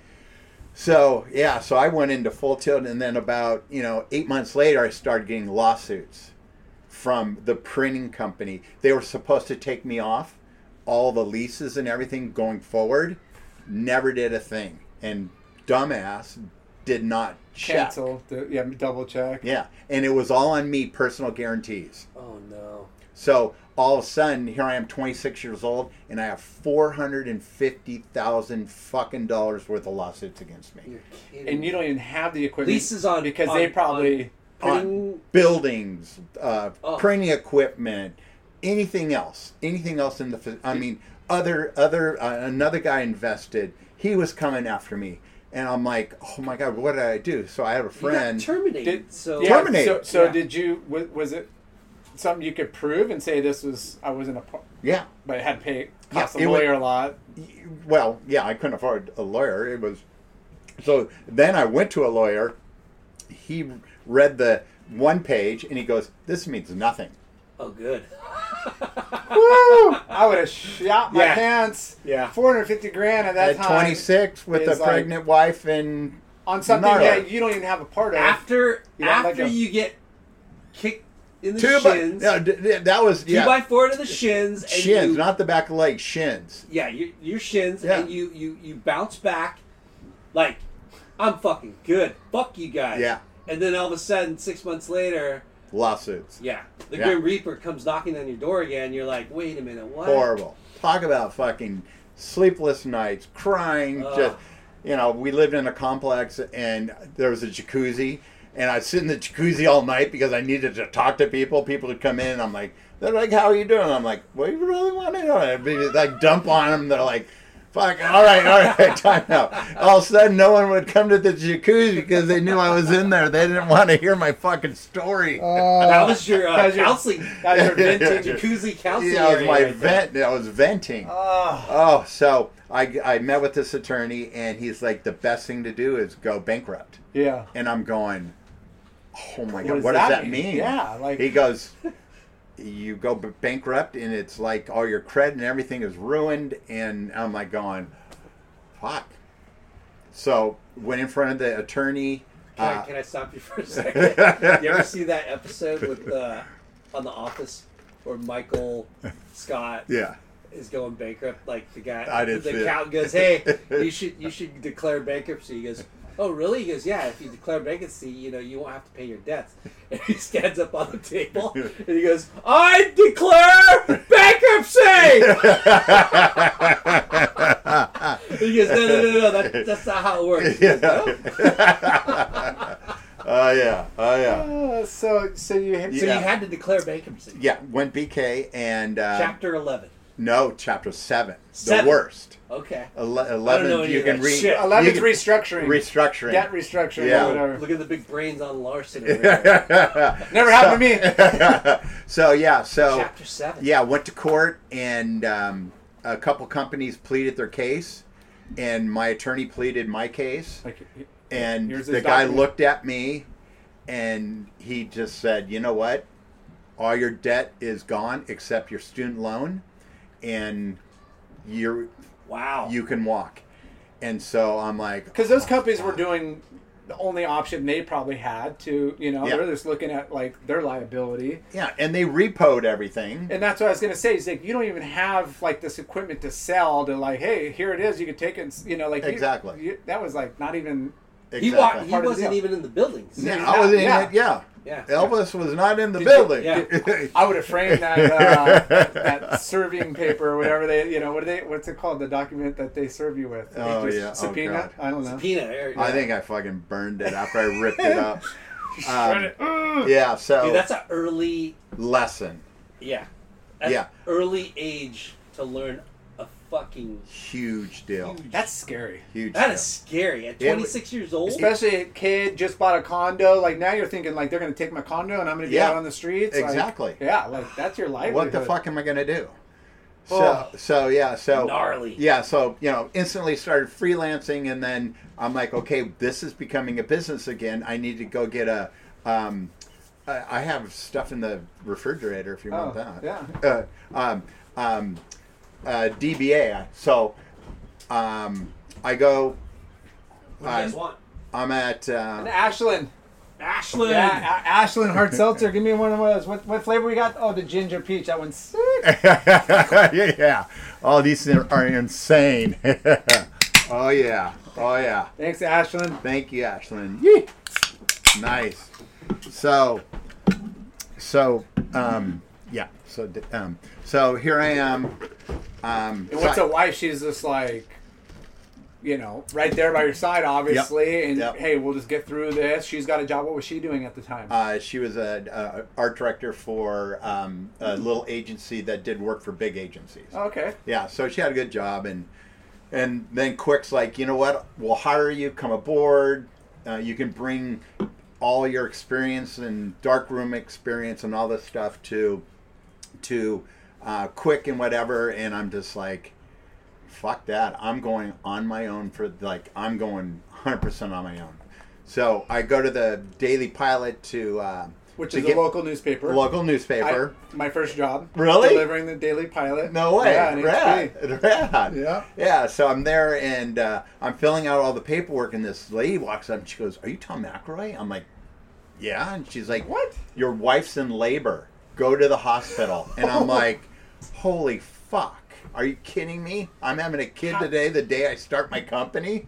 Wow. So the day that I started McElroy Designs, April 3rd, is my son's birthday. Coming up. Yeah, coming up. So, so you know what? Just start the company.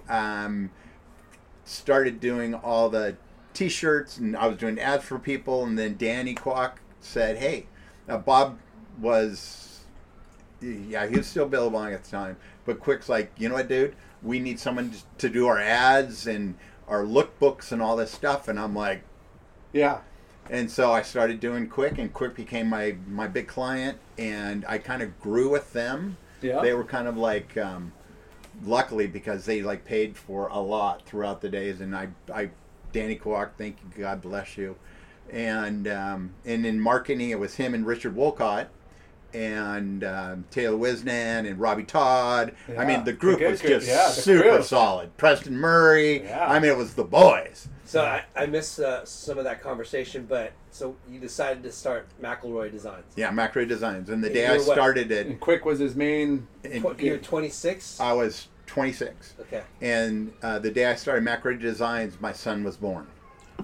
So, April 3rd. So, And you were going to...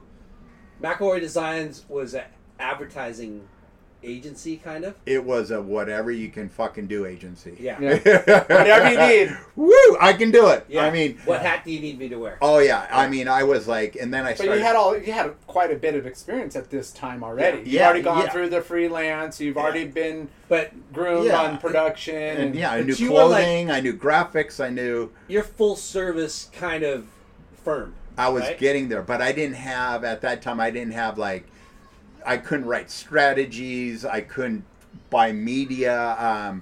But I learned how to buy media with Quick because we started doing ads in Rolling Stone and some big magazines for QSD. Remember Yeah. QSD? Yeah. Their denim. Yeah. So yeah, I did all those ads, and we were placing them in some big. Fashion Rolling mags. Stone was $50,000 a page. Yeah. So But you I started learning the media side of did it that whole become thing. more of a advertising firm than Yeah, just over time. like a surf brand? Yeah, in Design. action sports. Yeah. Yeah, I was dealing with whoever wanted to start an action sports brand. I was like their guy to design their logo, their branding package, and then their ads, and then whatever else they needed. And that's kind of how we started. And Quick became my biggest client, and Danny, Rich, and I, we'd go to every trade show together and party, and we golf together. We just it was just fun. Yeah. It's just this trio, and Did you do other like outside endemic companies too? yeah, but Not much. not much. Okay. Didn't Yeah. have to. I mean, he's Yeah, like, yeah. I did everything youth marketing. It was mostly, and anytime I stepped out of that arena, Yeah. I fell on my face because I just didn't have the stoke for it. Yeah. And it showed. Like the guys that worked for me, they're like, fuck. I remember we got rollerblade once, and we're like, fuck, who's gonna work on it? Not it. Everyone's like, and How much does it pay? oh, it was huge money. Yeah. We're talking freaking huge money. Rollerblade. Rollerblade, and I'm like, I can't have that under my umbrella. Dude, they probably sold like a fucking 100 million pairs in a year. Oh, they were going to pay astronomical amounts of, and they were, they were a retainer based. You Yeah. always want retainer based clients. Yeah. Yeah. And because you can plan and whatever. And so one day I called the guy and I went, we have to resign because. And I came up with some fucking stupid, It's cutting into my Here it surf is. time. What he said on the phone. I'm sorry. You just need. We're not able to give you the proper guidance and proper attention. So, what he really wanted to say was, "Your shit sucks. It's kooky. We're out." But money, you got to do what's best for, Yeah. the company. And it wasn't best for the culture of the company. Yeah. Because we had such a killer culture. Everyone surfed at lunch. I mean, we went to trade shows and we had a presence and we just freaking run the program. That's and that's kind of people crazy. love that. So you worked for different brands. You worked for Quicksilver and who else? Billabong. Vans? Vans came in 1991. Yeah. So you were like outsourced marketing. Yeah. Yeah, we were always the outsourced for their in-house marketing. And so the first thing we would do is become best friends with the marketing director and their whole staff Yeah. so that and then everyone wanted to come hang out at my office because it was fun. Yeah. Yeah. And- Well, what do you think? Was it Mad Men style almost? Oh, it was way better. Mad Men style. It was way That's why I wanted. He's the badman of action sports. That's what I'm saying. without the suits Yeah. Right. and heavier duty shit. Don Like, Draper over here. Oh, it was Mac Draper. it was so much fun. It was so much fun, and people came like the Benetton family found out about us from Italy, and they're like, we want The to. colors of Benetton. Yeah. So they owned Killer Loop, and eventually bought. We're talking the colors of Benetton. Yeah. Okay. Yeah, Mario Benetton came to my office, and I put together this video in some guy's garage of kind of what I can do, like the sizzle reel. I spent $100 on it, and I put punk rock and this music, and he watched it, and he didn't say a word, and he's like, how much? And I'm like, boom, and he's like, you're hired. Got up, left, and then he left with a guy, and then his guy came in and like closed the deal. It was What? fucking rad. Wow. And they had like multiple brands, Kiloloop, So you're doing all the ads and TV, billboards, bus shelters. And you weren't in charge of everything. getting content. They send you all the content. Like they do their photo stuff, and then they would. No, send, we were doing it. You were Everything. doing it all. Yeah. You That's did. cool. You Yeah. did. You came up with the concepts, right? All the concepts and filmed photo shoots. Like we Wow. did hella trips where I got 200 pounds of, 'Cause I was gonna say, of like, goggles that's and the- sunglasses on my back, and we're dropping in, and all the pros are like, "Woo!" and I'm like, "How do I get down with this thing?" They're like, "Slide." I'm like, "If I slide, I look like a pussy." So I remember this one time did one heel turn, toe turn, dug, ba boom, ba boom, ba boom, and Yard sale. yard sale. And there was a helicopter going, and they're yelling down, "Are you okay?" And is the product okay? Because it was all on my back. Yeah, kidding me. we're here. Yeah. We need photo shoot. But see, that's the Why- that's you- the you were- perks of you the were- job right there. You were hauling the fucking product. Fuck yeah. Why didn't you give it to somebody else? Because the budget only said one person from McElroy, and I'm like, I'm fucking doing it.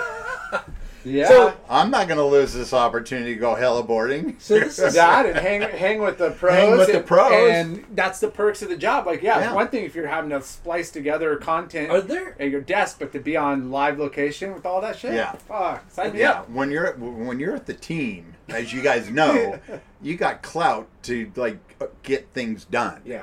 Because Yeah. the team writers, if they're behind and they want it, companies bend. They want to. But that's the greatest source of like, I guess worth too, because you get that relationships firsthand with all those guys. You're not just, oh, I'm the owner, I'm behind the scenes. Like you're there making relationships. fucking making it. Yeah. Yeah. Going. Yeah. And I always did that through every client I had, Yeah. including bands. Yeah. We. Like first time I met Jeff Rowley, and I had to convince him that to do this TV spot, and Anton Corbin, who did Joy Division, Depeche Mode, like the fucking heaviest, director. I'm a huge Joy Division fan and Depeche and whatever, but when I saw Joy Division for the first time, I was like, oh my God, these are brilliant. And I got to meet him, and then I had to tell Jeff. I'm like, Jeff Rowley. Yeah. Okay. And he was gnarly, and I'm like, Jeff, I mean, think about it. He did Joy Division, Depeche, Killing, like other heavy bands, and I go, dude, I'm gonna make sure your image is insane. Yeah. Yeah. It's not gonna be disco. It's gonna be fucking JD. Yeah. And he's like, fuck yeah. And I go See- back and I look at those spots, and he still kind of sprinkles them throughout his social media, and it was fucking heavy shit. Yeah. So the thing that you did, like, people didn't come to you with ideas. They came to you Because for we had ideas. I had the best creative staff. Everyone was from the seed. Yeah. So Everyone. And if you weren't from the seed, you weren't hired. a Hands lot down. of those things that you made for companies, the marketing campaigns, the taglines, the talking points, that all came from McElroy Designs. Yeah, and at that point, it evolved into McElroy Communications. When I brought a partner in, Tim Garrett, who I went to college with. Yeah. And I know Tim Garrett. yeah, so Tim had that. He had everything I didn't have. So Motherfucker, you had everything. What are you talking about? no, but I didn't know how to put together strategies and all that shit. I knew how to do creative, but when TNT got to fucking together, shit went down. Yeah. I mean, we didn't lose any Tom and pitches. Tim? Yeah. Tom and Tim show.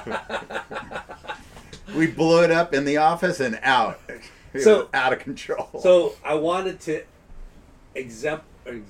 amplify that message of how important your company was to these brands. yeah, Because you probably came up with the slogans, the campaigns, everything. Like they, The look, they showed you what they wanted to do, Mm-hmm. and you came up with like everything. Everything. Yeah, but All visuals, messaging. Yeah.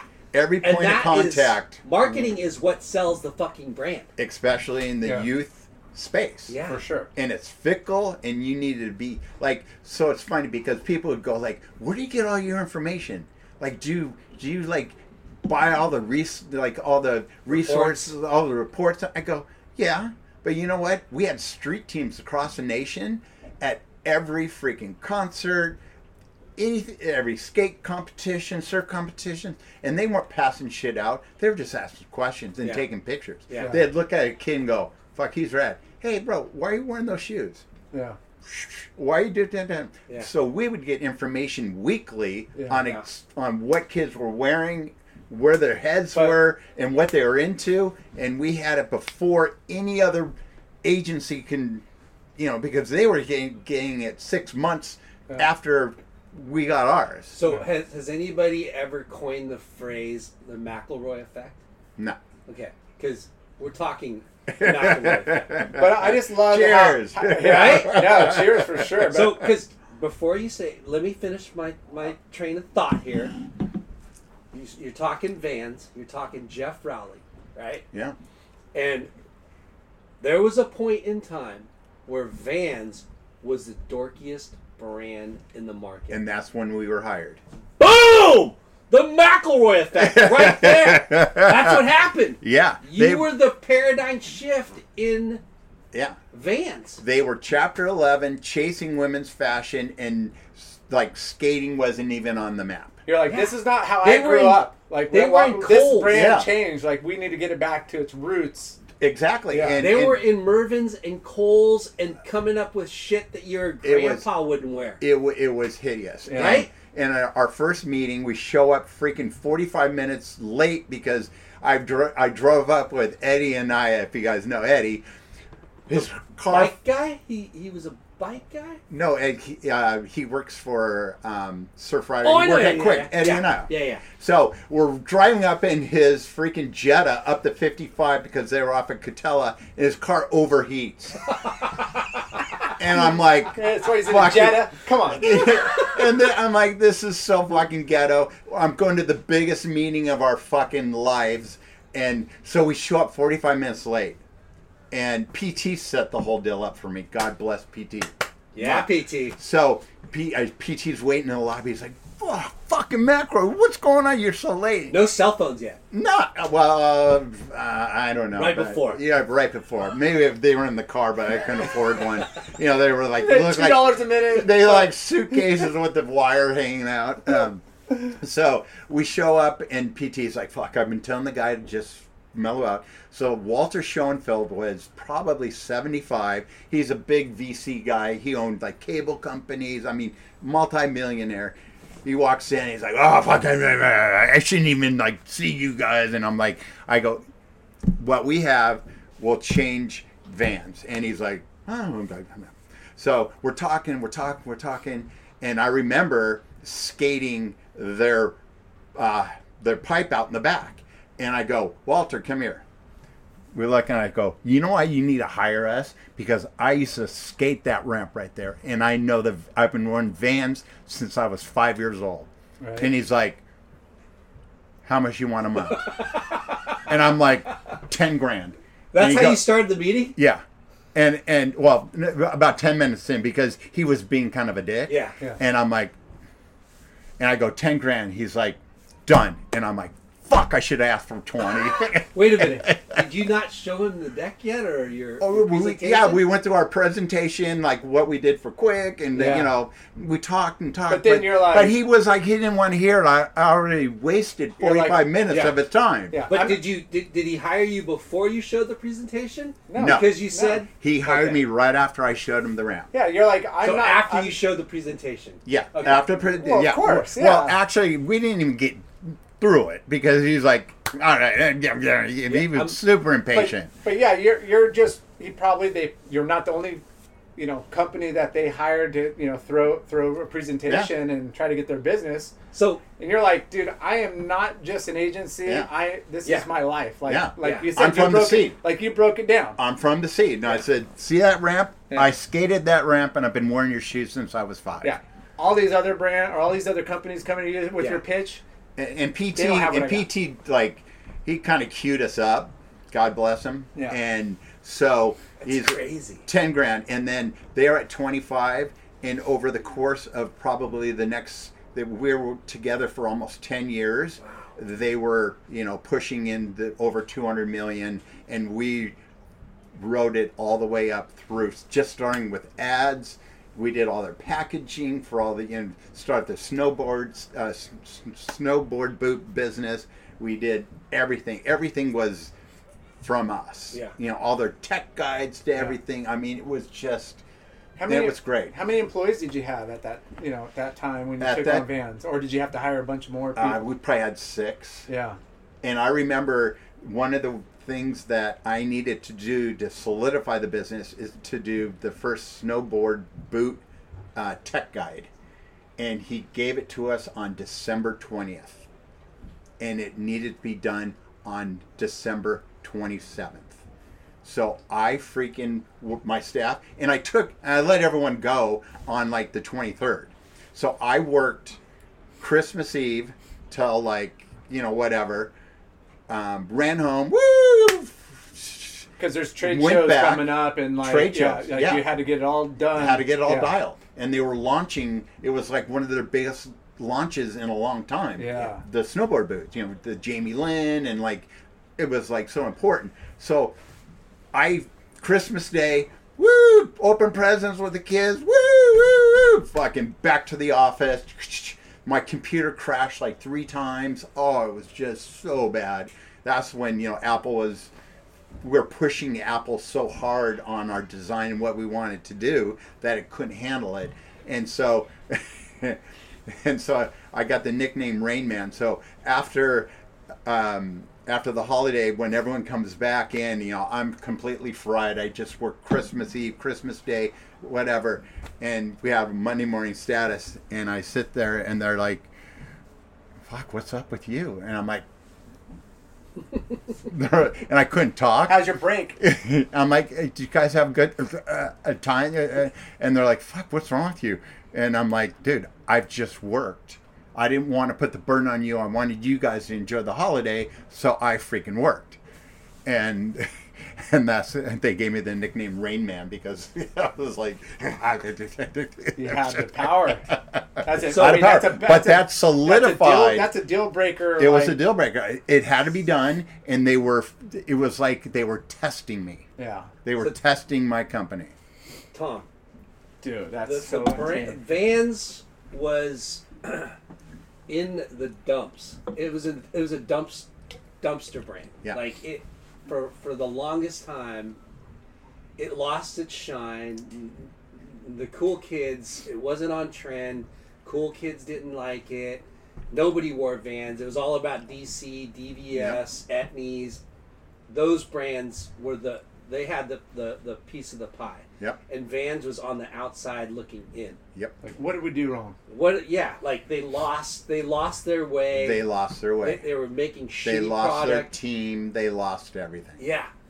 And they came to you, or PTs set it up, and you gave them the blueprints to success. Exactly. Get the team back. Get all your famous skaters back. Bring back the original lineup. All the original. Steve Caballero. I mean, the whole network. Get contests. Be back out there. Invest. What about Warped Tour? Did you have influence on the Warped Tour too? Yeah, we did all the Warped Tour advertising, everything. We tied Warped Tour into everything. Yeah.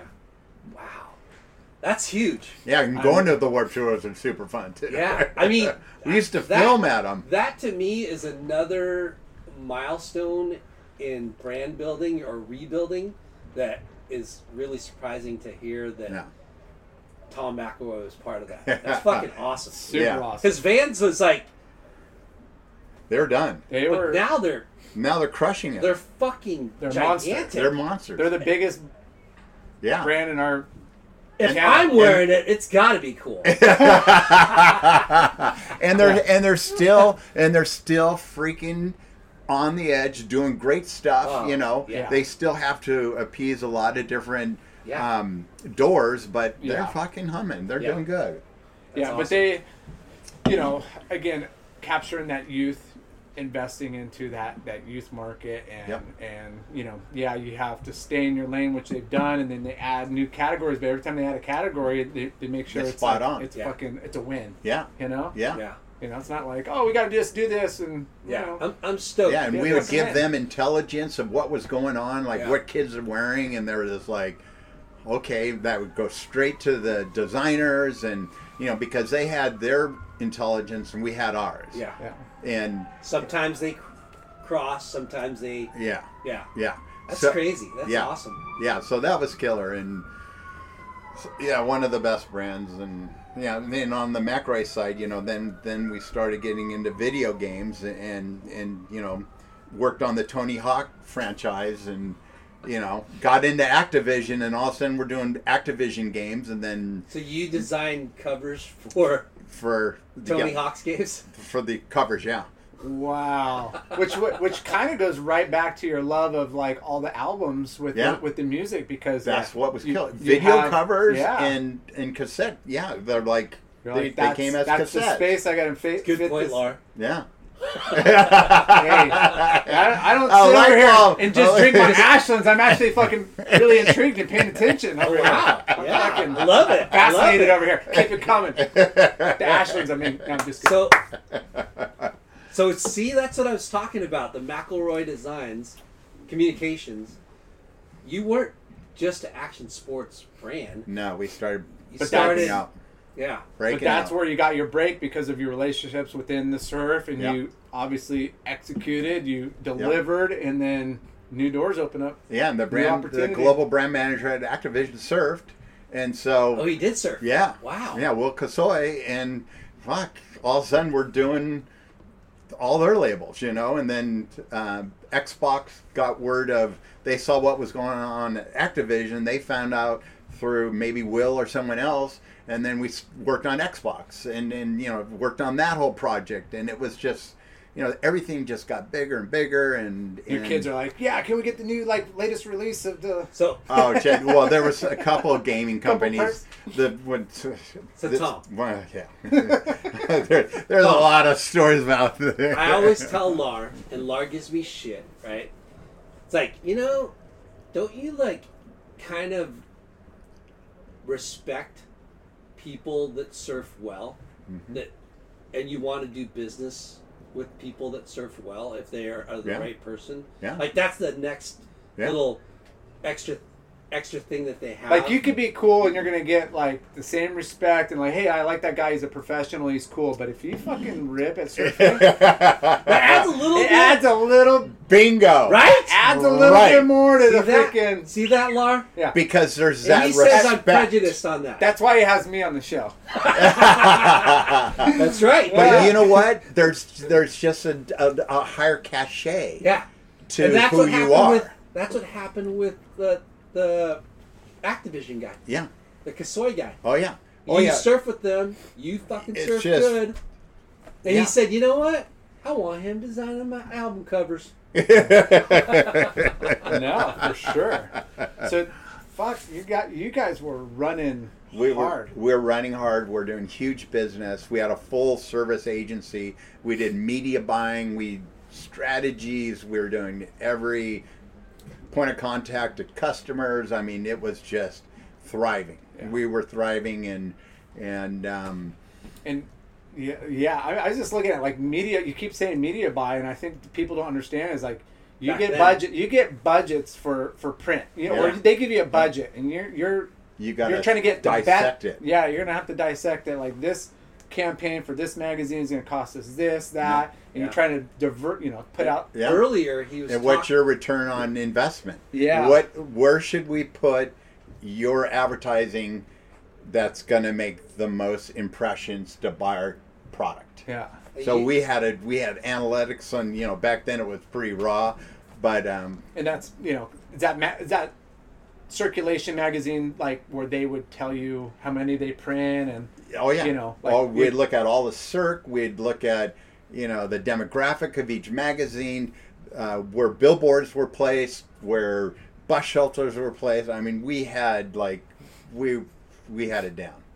We were pretty strong That's for a small youth marketing agency. We had everyone that was hired was freaking gnarly. Yeah. So you were mentioning earlier when you were talking about QSD, Quicksilver Denim, saltwater denim, and then you're doing media buys, and you brought up Rolling Stone. Yep. $50K a page. Yep. So who? And Quicksilver wanted that back page, right? Weren't they doing the back page or inside the back page? Yeah, we eventually got great pages, but in the beginning, you're going against Polo and everyone else. Yeah. But they loved. I think our first buys were regional buys where we bought in like California, and you can do that with the big mags like Sports Illustrated. You just buy regional buys. So you can really dissect where you want to go to get the best bang for your buck. So did you guys present that to Quicksilver? You went, hey, we feel like you should Danny's like, okay, this is your chance to freaking buy media for us. Go. So me and the boys got together and we learned media immediately. We had all the magazines come in. We sat with them all. We did our, spreadsheets on what was going to be the best bang for their dollar, and build QSD as a brand, and it worked out really well. And the magazines loved us because we were fresh. We weren't like these. Whoa, look at me, creative at Shite Day, and what we were freaking surfers that. Were real, and they loved blowing that. Up and you knew what you were doing. Yeah, they're like the thing I would tell everyone is like, don't call me in between 11:30 and 1. Yeah, I'm not in the office. I'm surfing. Yeah, and they're like, well, what if we need a meeting? I'm like, well, then you have to wait. Sorry, because we're freaking surfing. Yeah, done. Yeah, that is. Call me awesome. Call me at 1:05. Yeah. Because I'm going to surf. I'll probably go hit Taco Bell or Minute King up here on Placentia, and I'll be back in the office. Yeah. That's all I ask. Yeah. That's setting the priorities straight. Hiring, obviously talented people that can, obviously get along with and work and execute because you need a good team. And then being able to, set a schedule that you get to surf every day. Yeah. Fuck. Sign me up. Yeah. It's funny when you set those boundaries and guidelines, and when people that are not privy or aware of that kind of stuff, and then they understand it. Oh, he's a surfer. Yeah, but then they see the stoke. Yeah. And he's a surfer, and he's telling me how it goes. Yeah. And that's powerful. It is. And they respected us even more. That. They're like, okay, fuck. Then they're like, we want to be like you guys. Yeah. Like I remember Bosch and Loma was our client, and this guy comes in from Boston, and he's all fucking woo, and we're sitting there, and it was one of the lunches I did take, and I'm like, I would be surfing right now if you weren't here. Yeah. And he's like, well, what do you mean? And he thought he was his shit. Yeah. And I'm like, I'm taking time out of my surfing to meet and have lunch with you guys. And I'm with, our group, and then we started drinking, and he's like, fuck, I want to come work for you. Like, you guys are rad. I'm thinking, no, you're a Hondo, and there's no fucking way. Yeah. But you know what? We'll work with you because you have Ray-Bans and great stuff. And and again, people do that in other industries, or maybe golf's their outlet, or, maybe they do, but it's not as, raw and authentic and passionate. I don't know. Maybe it is. People have those, but surfing and having that, I set my life and schedule around. I'm going to surf before work because that's when it's best, and then I'm going to take a lunch break because I need a break, and that's what I'm going to go do. Yeah. And your best work was in the morning, then you kind of taper, you go surf, you come back, and you're like, psyched. Wow! Even if it was shitty. Yeah, after morning sickness, before blowout. Yeah. Exactly. But you guys were delivering, the productivity was there, you got happy, and that's what is, going back to that whole, scheduling and having, Never miss a deadline. I mean, how many nights you work late?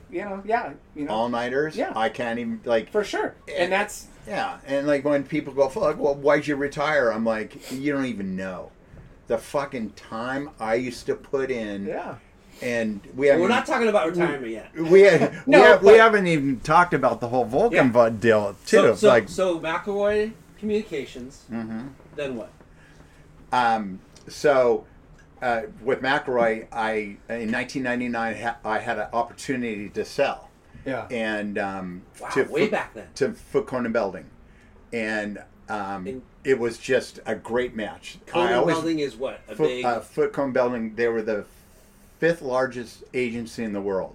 They were doing $5 billion. Holy crap! Fuck off. So I meet. What? How did they find you? Or I put the word out to a couple OC agencies, like, because I wanted to work on national brands. Yeah. We were getting to the point where, like, all right, we were working with Mattel, and we were starting to, like, expand. I wanted like Gatorade, and I wanted like woo, wow. you know. So you were like looking for a partner, somebody to buy you a partner. Hey, you became the advertising agency that you thought you were going to work for. Yeah. Wow. Exactly. Wow. And so I met with a couple agencies, and I'm like, no, culture, whatever. And then I met with Ron Best, the president of FCB, and he came to the office, and this is when we were up on 16th Street here. I've been to that office. Yeah, Michael Voorhees was next to me, photographer, and I was next to him. So we worked together. It was great. We did a lot of fun.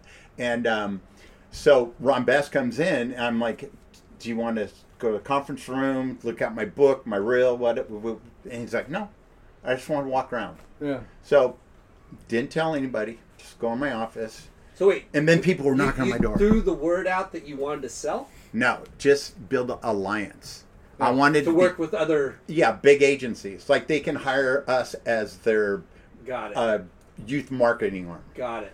And so, and then FCB calls up and they're like, we want to meet. Ron Best flies in from New York, and he walks around my agency, and everyone's like knocking on my door, like, fuck, Thom, who's this guy walking around? And I'm like, he's just this guy from Foot Cone and Belding. He wants to see our work, whatever. And so he comes in my office. I go, you want to see my book? He's all, no. He goes, let's go to lunch. So we go to lunch, and sorry to interrupt again, but you're just having him come in to meet you and see what you do, not to buy you, but just so he might use you to help with other because I knew they projects. had like brands that we can help out. Just get a younger demo. This is your specialty niche. Sometimes they can use us. Yeah. And then we're at lunch and we're sitting there, and I'm like, so Ron, what questions do you have, whatever? And he goes, we want to buy you. And I'm like, what? I go, I'm not for sale. I just want to help. I want to help you. Yeah. And he's like, no, I'd make it worthwhile. And I'm like, I'm not interested. And we were humming. We were fucking the shit. You're independent. Yeah. And, making money. Everything was happy. We were surfing every day. I didn't want to ruin my gig. Yeah. Mammoth was my client, so we were up there every weekend doing concert series. I mean, we had everything we loved covered. Dang. I was traveling the world doing photo shoots. It was just fucking the best. You were your own company, your own boss, your own everything. And I had the best people working. I mean, across the board, it was like every day you got to work, and it wasn't work. Yeah. It was just you got to fuck around all day, and when you were fucking around, you were doing exactly what you should do, is make great creative and make sure it gets out the door. Yeah. So, and we had the best team ever. And he's like, well, I want to buy you. And I'm like, no. And he's like, well, just sleep on it. Did you throw numbers or anything right then and there? Or like? Well, he alluded that it'll be more money than you would ever imagine. And I'm like, whatever. Yeah. Gosh. And so, how old are you? 1999. So I was 30. Fuck. 30 fuck. 37. About to win the lotto. 37. And so we just went through if you want to shut the door, you can. Do you want me to? No, it's up to you if you're getting cold. So we I'm went. just excited. Yeah. I'm fucking cold. Shut it a little bit. Yeah, you have to lift up on the lever. We're on a Or yacht, down- or Lyndon. down. Push We're on a down. yacht, Lyndon. Everything's locked down. Yeah, push down on that thing. This? Yeah. One more time. It's linked. This thing is dope. Okay. All right. So, so then the next meeting. So wait, Did you talk to your staff after Yeah, I that? talked to Tim. And I'm like, dude, this can fuck. They're and he's like, well, we gotta look at it, and I talked to everybody. Did you bring Tim in as your partner too? Yeah. Or, okay. Yeah. And so I'm like, okay, this can be great for us. We can get to the next level. We can work on A, Y, and Z. We can help Foot Cone get Taco Bell back from Shy Day. We can do all this stuff and and but it was super emotional for me because fuck, here I am giving the baby up, and the staff was kind of, and you didn't need it. Like, that's the thing. You guys were humming. You're money was good. Money was good. Like, I didn't have to worry about money. Everything was good. And it was right before we started getting dividends from Volcom, so that was, but it Don't even talk about that Yeah, yet. we'll circle back on that. Yeah, This is 99. We got to backtrack 9 years. So there was a window that was as big as a freaking billboard, and you know what? We just said, okay, we'll do it, and the money was good, and everybody that worked for me got fat checks that people were able to remodel their homes and college and the whole thing was trip. It wasn't just for me or Tim. It was for everybody because everybody worked their asses off. Yeah. How many people did you have, you think? We had like 35 full time, and then we had a group of freelancers. Wow. So we would range from 35 all the time to up to 45, 50, depending on clients, and we'd freelance a lot of people. Yeah. Yeah, but That's people pretty big. made a lot of money on us because like our photographers, you ask any photographer that shot surf, snow, whatever, they're like, Premium. fuck yeah. When I sold my shots to McElroy, I was paid on time and I got paid the most money. Nice. Awesome. Because we didn't grind anybody. Yeah. Because we know how hard it is Yeah. to freaking go out there and sit in the elements and get those shots. Yeah. Photographers and videographers are so freaking gnarly. So how long did it take for that proposal after your lunch meeting with him? Probably 6 months. Wow. And then they had to do their due diligence. So they brought in their Accounting forensics. Yeah, that's what it was. Arthur Anderson. I know this shit, dude. Yeah, Arthur Anderson. So they brought in 2 gals and a guy. And so they came in and ripped our books apart and everything. And it's fun because one of our art director's dogs used to hang out there. The dog came in and shit right in between 2 of the girls when they were doing the audit. The things you remember. And they ran out of the office yelling, "Ah!" And there's this big old dump right in between them. 6 months of thinking about that. Yeah, going back and forth. Yes, no, Every yes, night. no. Every yes, night no. you're like, should I? Shouldn't I? Exactly. Did you? But I was more concerned about the people that work for me because when you sell, mergers happen, people get eliminated, and I didn't want that. Yeah. And eventually, sadly enough, that did happen. Yeah. Which fucking killed me. Yeah. That sucks. Yeah, that sucked. Did you learn from your Vans meeting where you asked for 10, you should ask for 20? No, I asked for money. Yeah, you did. He learned second time around. Aim for the sky. Yeah. Yeah. So that was kind of like that was good, and then I signed. Good. Then I signed Good with a bunch of zeros in between. Yeah. Then I signed a 3-year deal to non-compete to stay on. Stay on. Okay. And so we built this beautiful agency building in Irvine, where Greg De La Cruz shaped 30 surfboards. So we had this conference room with 3 surfboards stacked, and there was 30 of them, and a big giant surf table. Like, the agency took on our persona to go after, because they needed a shot in the arm. They needed, and we were that shot in the arm. Surf agency, or sport. Yeah, and then we became their science project, because it was just all the creatives at Foot Cone from New York to San Francisco, they were so intimidated by us that it was fucked. So because they weren't authentic, they didn't come. Their roots weren't in. They did what you did. They went to college. They got hired by some big firm. They're just you go through they're a bunch of pussies. They weren't. Well, you were. They're a bunch of fucking pussies. You were the new shiny toy that was like with sledgehammers.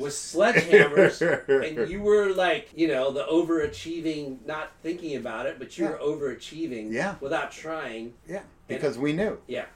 We knew everything about kids. We're authentic. Yeah. 100% genuine on everything we did. It was like, boom. Yeah. And then all of a sudden, the creative director in New York, I'd have to fly to New York to work with that group.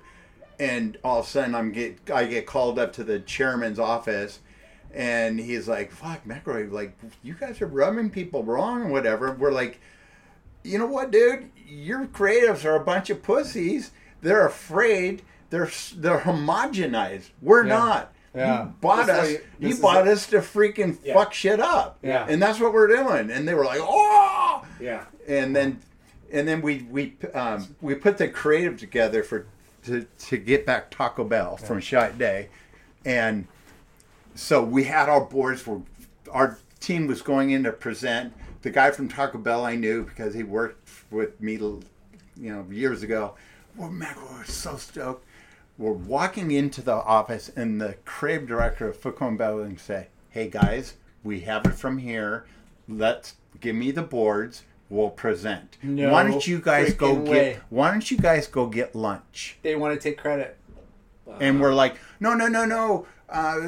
They're waiting for us, and I forget the guy's name, and he's like, "Go have lunch." And we're like, I look at my boys, and they looked at me, and they're like, fuck you. Like, oh, so emotional. Yeah, because they were freaking taking the rug right under you, like taking credit for everything we worked so fucking hard for this creator. You got it to the you got to the finish line. Yeah, finish line. No, we got it. Yeah. Let our driver drive it in. Ford versus Ferrari. That fucking movie. This is it right here. Yeah. Do you see that? No. Holy shit! This is it. Yeah. So we went to lunch and got fucking hammered. Went back to the agency, and we didn't talk to anybody, got our shit and left. And at that point I said, you know what? My days are numbered here. Yeah. Did they get the job? Yes, they did. Yeah, they did. Off of our creative. And what was it? Do you remember the campaign? I block it out. That fucking sucks. That does suck. But it's like, you get to the finish line, you want to be the presenter, and then they're like, no, we're going to have other people present your work. Did they buy it and keep it McElroy Communication? McElroy FCB. FTV. Yeah. McElroy Foot Cone and Building. Yeah. Holy crap. Yeah. So this is 1999-ish? No, this was 2001. Yeah. But you started that process a little earlier. You worked for them for and then all of a sudden, we're like, oh, you guys work for Mattel? Okay, well, why don't you rebrand Barbie? Why don't you, all of a sudden they're giving us, like, this shit work. And, my boys are just like, fuck. Yeah. Really? Oh. You sold out? To do this? This is not fun. And I'm like, oh my God, what did I do? Yeah. Tim and I were fucking just We want to go to concerts. We want to go snowboarding. We want to go to the beach. Is this too unfair to ask? Did you become millionaires? Yes. Okay. Awesome. Yeah. That's unfair to ask. No. That's crazy. That's congrats. Awesome. Yeah. But it is hard. But then it turned on you because the people that were there before you at Foot Cone and Bell, they were jealous and they didn't want you to be successful. Well, just like they didn't want the new kids on the block that to take had all the credit swagger. for what you guys were hired to do. Yeah. Is give them. They were so insecure. Yeah, exactly. Working with insecure people Sucks. is the fucking worst thing you can ever do. And it sucks that they have the name and the resources and the money to fuck you over 10 times over. Yeah. You know, like because they can't. So They can't. so They can't. And they that's what they did. And they were trying to do, what we became was the science project. So they'd be like, oh, Kmart, blah, blah, blah, blah, blah. Oh, then McElroy would present how to get kids to go to the food court. And I'm like, okay, well, fucking line Dickies here, bum, bum, bum, when they're walking in. And like, I mean, we were just on. Yeah. And they're like, Whatever. Oh, and they're like, oh, okay, you guys can leave now. I'm going, boom, Yeah. fuck you guys. Yeah. that's crazy. Don't fucking disrespect us because we are part of this program. Yeah. And if we're not, we're out. So how long? I lasted 2 years. And then I hired an extremely good lawyer who specialized in these situations. So I left with full earnout, full medical for 1 year, salary, everything. So, Yeah. and my crew was able to, have a parachute out too. That's killer.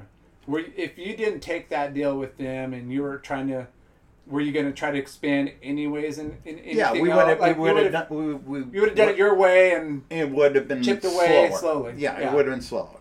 so but- learning lesson, Yeah, So like if another MBA. but I mean, I hear from people if somebody's gonna buy, is interested in buying you, then like if the price is right, like is it like worth doing? Like be careful what you ask for. Yeah. Or be careful for what But, you wish you know, for. Yeah, and sometimes it works out, and sometimes it doesn't. Sometimes it doesn't. Yeah. And in this case, you said it. You earned another MBA. Mm.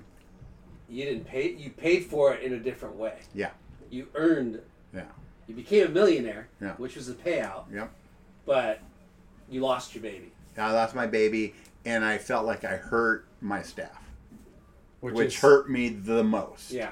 Because they were the reason why we got to where we were was because of the people that was on our team. We were a family. Yeah. I mean, it was gnarly. See, that's the great American dream, right? For when I look at somebody that creates a business, not just for himself, but for other families and other livelihoods, for sure. that's fucking amazing. And that is an American dream.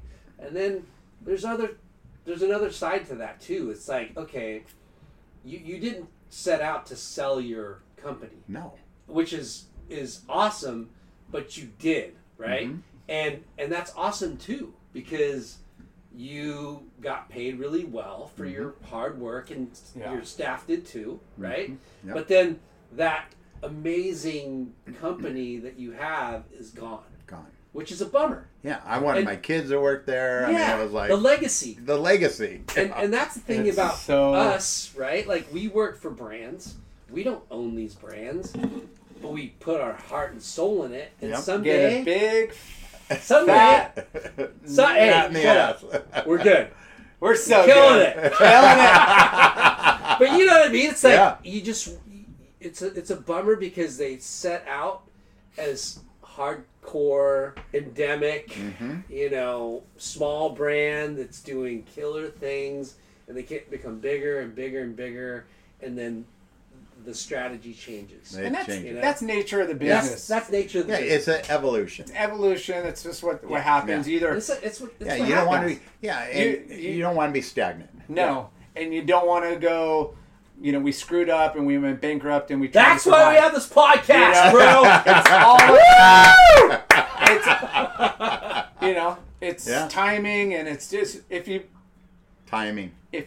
kick ass at what you do, opportunities are Hey, gonna you wouldn't have present this themselves. fucking They yacht. Yeah. He said large boat, large Large yacht. boat.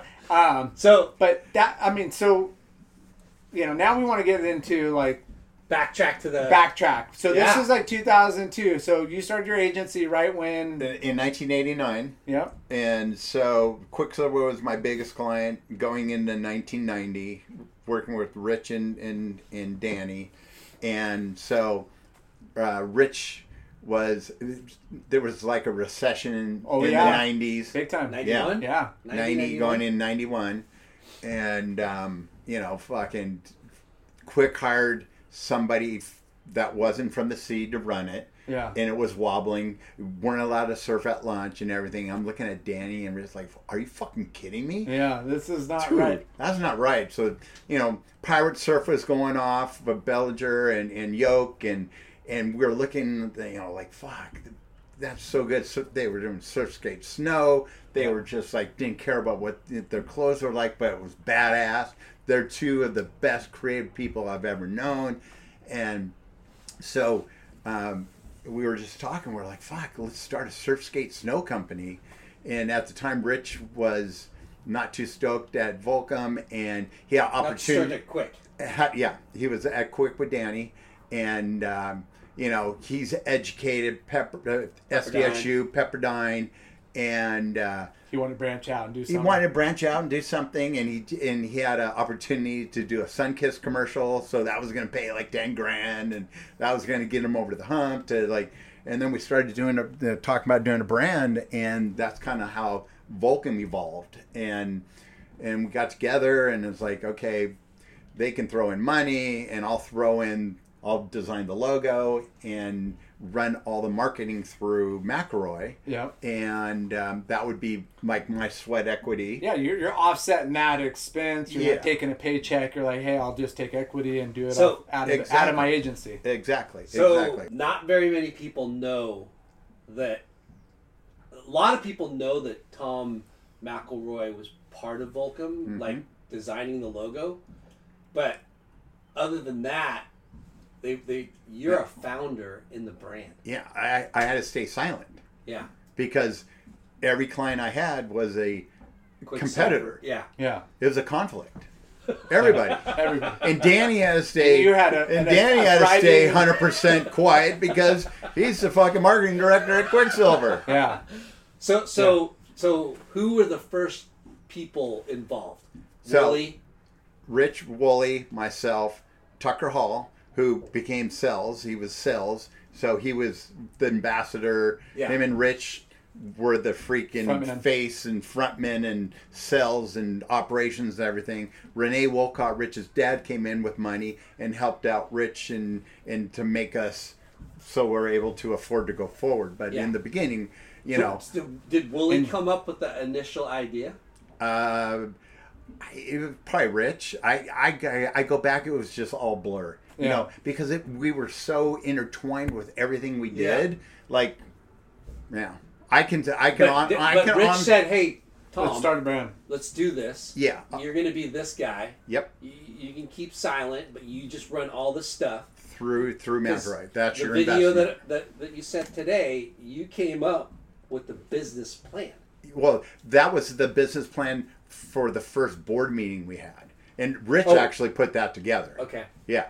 But a lot of the graphics in there were T-shirt designs and stuff I did. Yeah.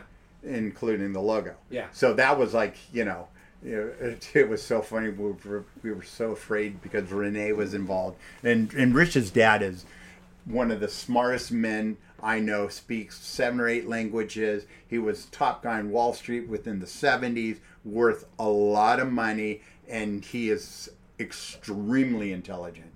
So we're in this board meeting, and I'm like, okay, we got the Godfather who is super smart, who's been through so many things, and then us, and we're trying to build stuff, and we did we did everything that you're not supposed to do. Like we're like, we've been around clothing, let's make board shorts. So we would put like faux leather in the freaking band. Where one time rip off, kids loved it. Fucking get another pair. Yeah, we had like faux like leather and shit all over. I mean, back then everything was baggy and so crazy. Yeah. So but that was a trend back then. Yeah. But yeah, you guys were cutting edge as far as just like putting a spin on everything. Yeah. You know? Yeah. If Who people are came going up this with way. the name Volcom? So originally it was called Stone Boardware, and we couldn't afford a lawyer, so I would go to UCI and go into the basement, and they had all the trademark books. So we had names, and I'd look up names, and there was no Stone Boardware in the clothing. You know, there was nothing with trunks in that category. And so we're like Stone Boardware. So I do our first ad in Beach Happy, and we're like, woo, you know, we're crushing it. And all of a sudden we get a cease and desist from Stone Jeans out of LA saying, you need to change your name. We have this trademark. So No way. So in between, and back then there was no internet. So people, like, kids ask me, well, why didn't you just Google the name? I'm like, because fucking there was no internet. Yeah. There was no Google. Fuck. So yeah, so I had to run it, you know, I was like running Went to back. a library. Yeah, I was going at UCI because they had the best trademark books. And then with the name, it was just basically, Rich's nickname was Malcolm. Danny used Malcolm a lot. There was Malcolm McLaren who started Sex Pistols, Malcolm X. I mean, Malcolm from Wall Street, the movie. It was just like, and then volume, velocity, words that start with V, and they just put two words together, and that's. Yeah. And we're like, there's no cease and desist going to happen with this because this is a made up name. Yeah. And so then, for the purpose of the show, you came up with the name. I know it was a collective.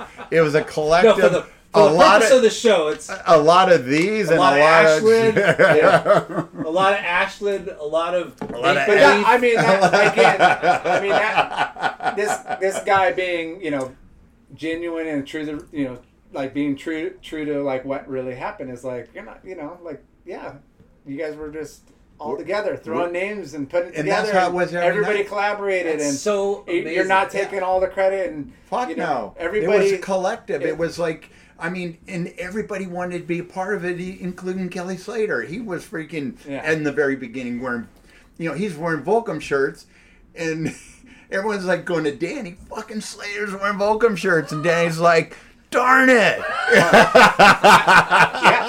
That little son of a bitch. I'll call him and tell him not to wear that. I wrote for Quicksilver, and I knew, you know, Richard left, and Troy was on Quicksilver as a like pro, you know, like or aspiring pro, like we're all young, and then he went with Wooly, and I was like, what are you guys doing? Volcom. I saw stickers, and you know, and then I saw them at the outside of ASR in a U-Haul. And the U-Haul? And throwing out like T-shirts and stickers, like, you know, had a freaking a speaker PA system, and they were just rocking out in the back of U-Haul. I'm like, I want to fucking hang out with you guys. This is awesome. Oh yeah. And I remember from early, man, those guys were no money. No money. And so good, and ASR was afraid of Volcom because of the energy. It was just like, whoa. And they were like just starting. And so you were silent. I had to be totally silent. But you helped develop the business plan.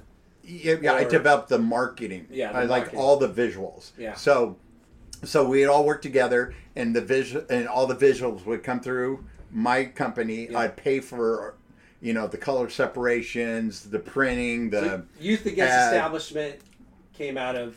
That was probably, I think that was Rich and Troy at the time, and Tucker, and I think it was 90s. Maybe Matt Patterson involved, and yeah.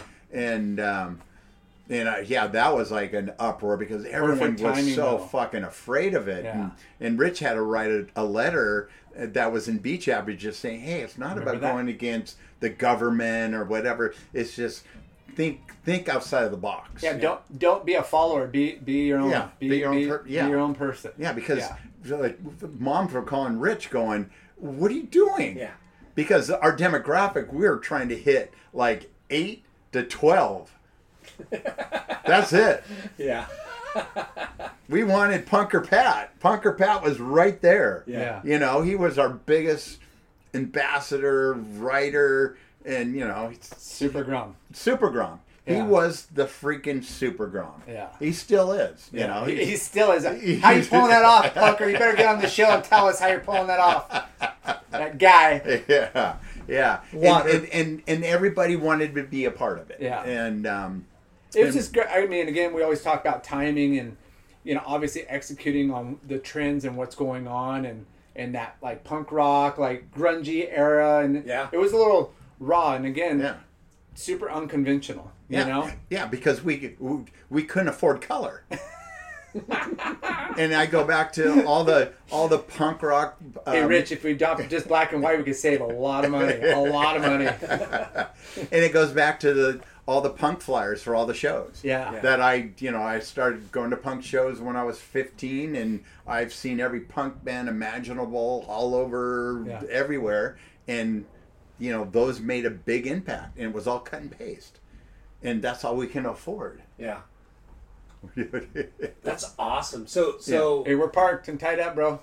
So you as they came up with the brand and it started going and all along. Well, tell us like. I'll tell you about the logo. That's what. Yeah, what are you talking about? Let's like jump. So it was stone boardware, and so.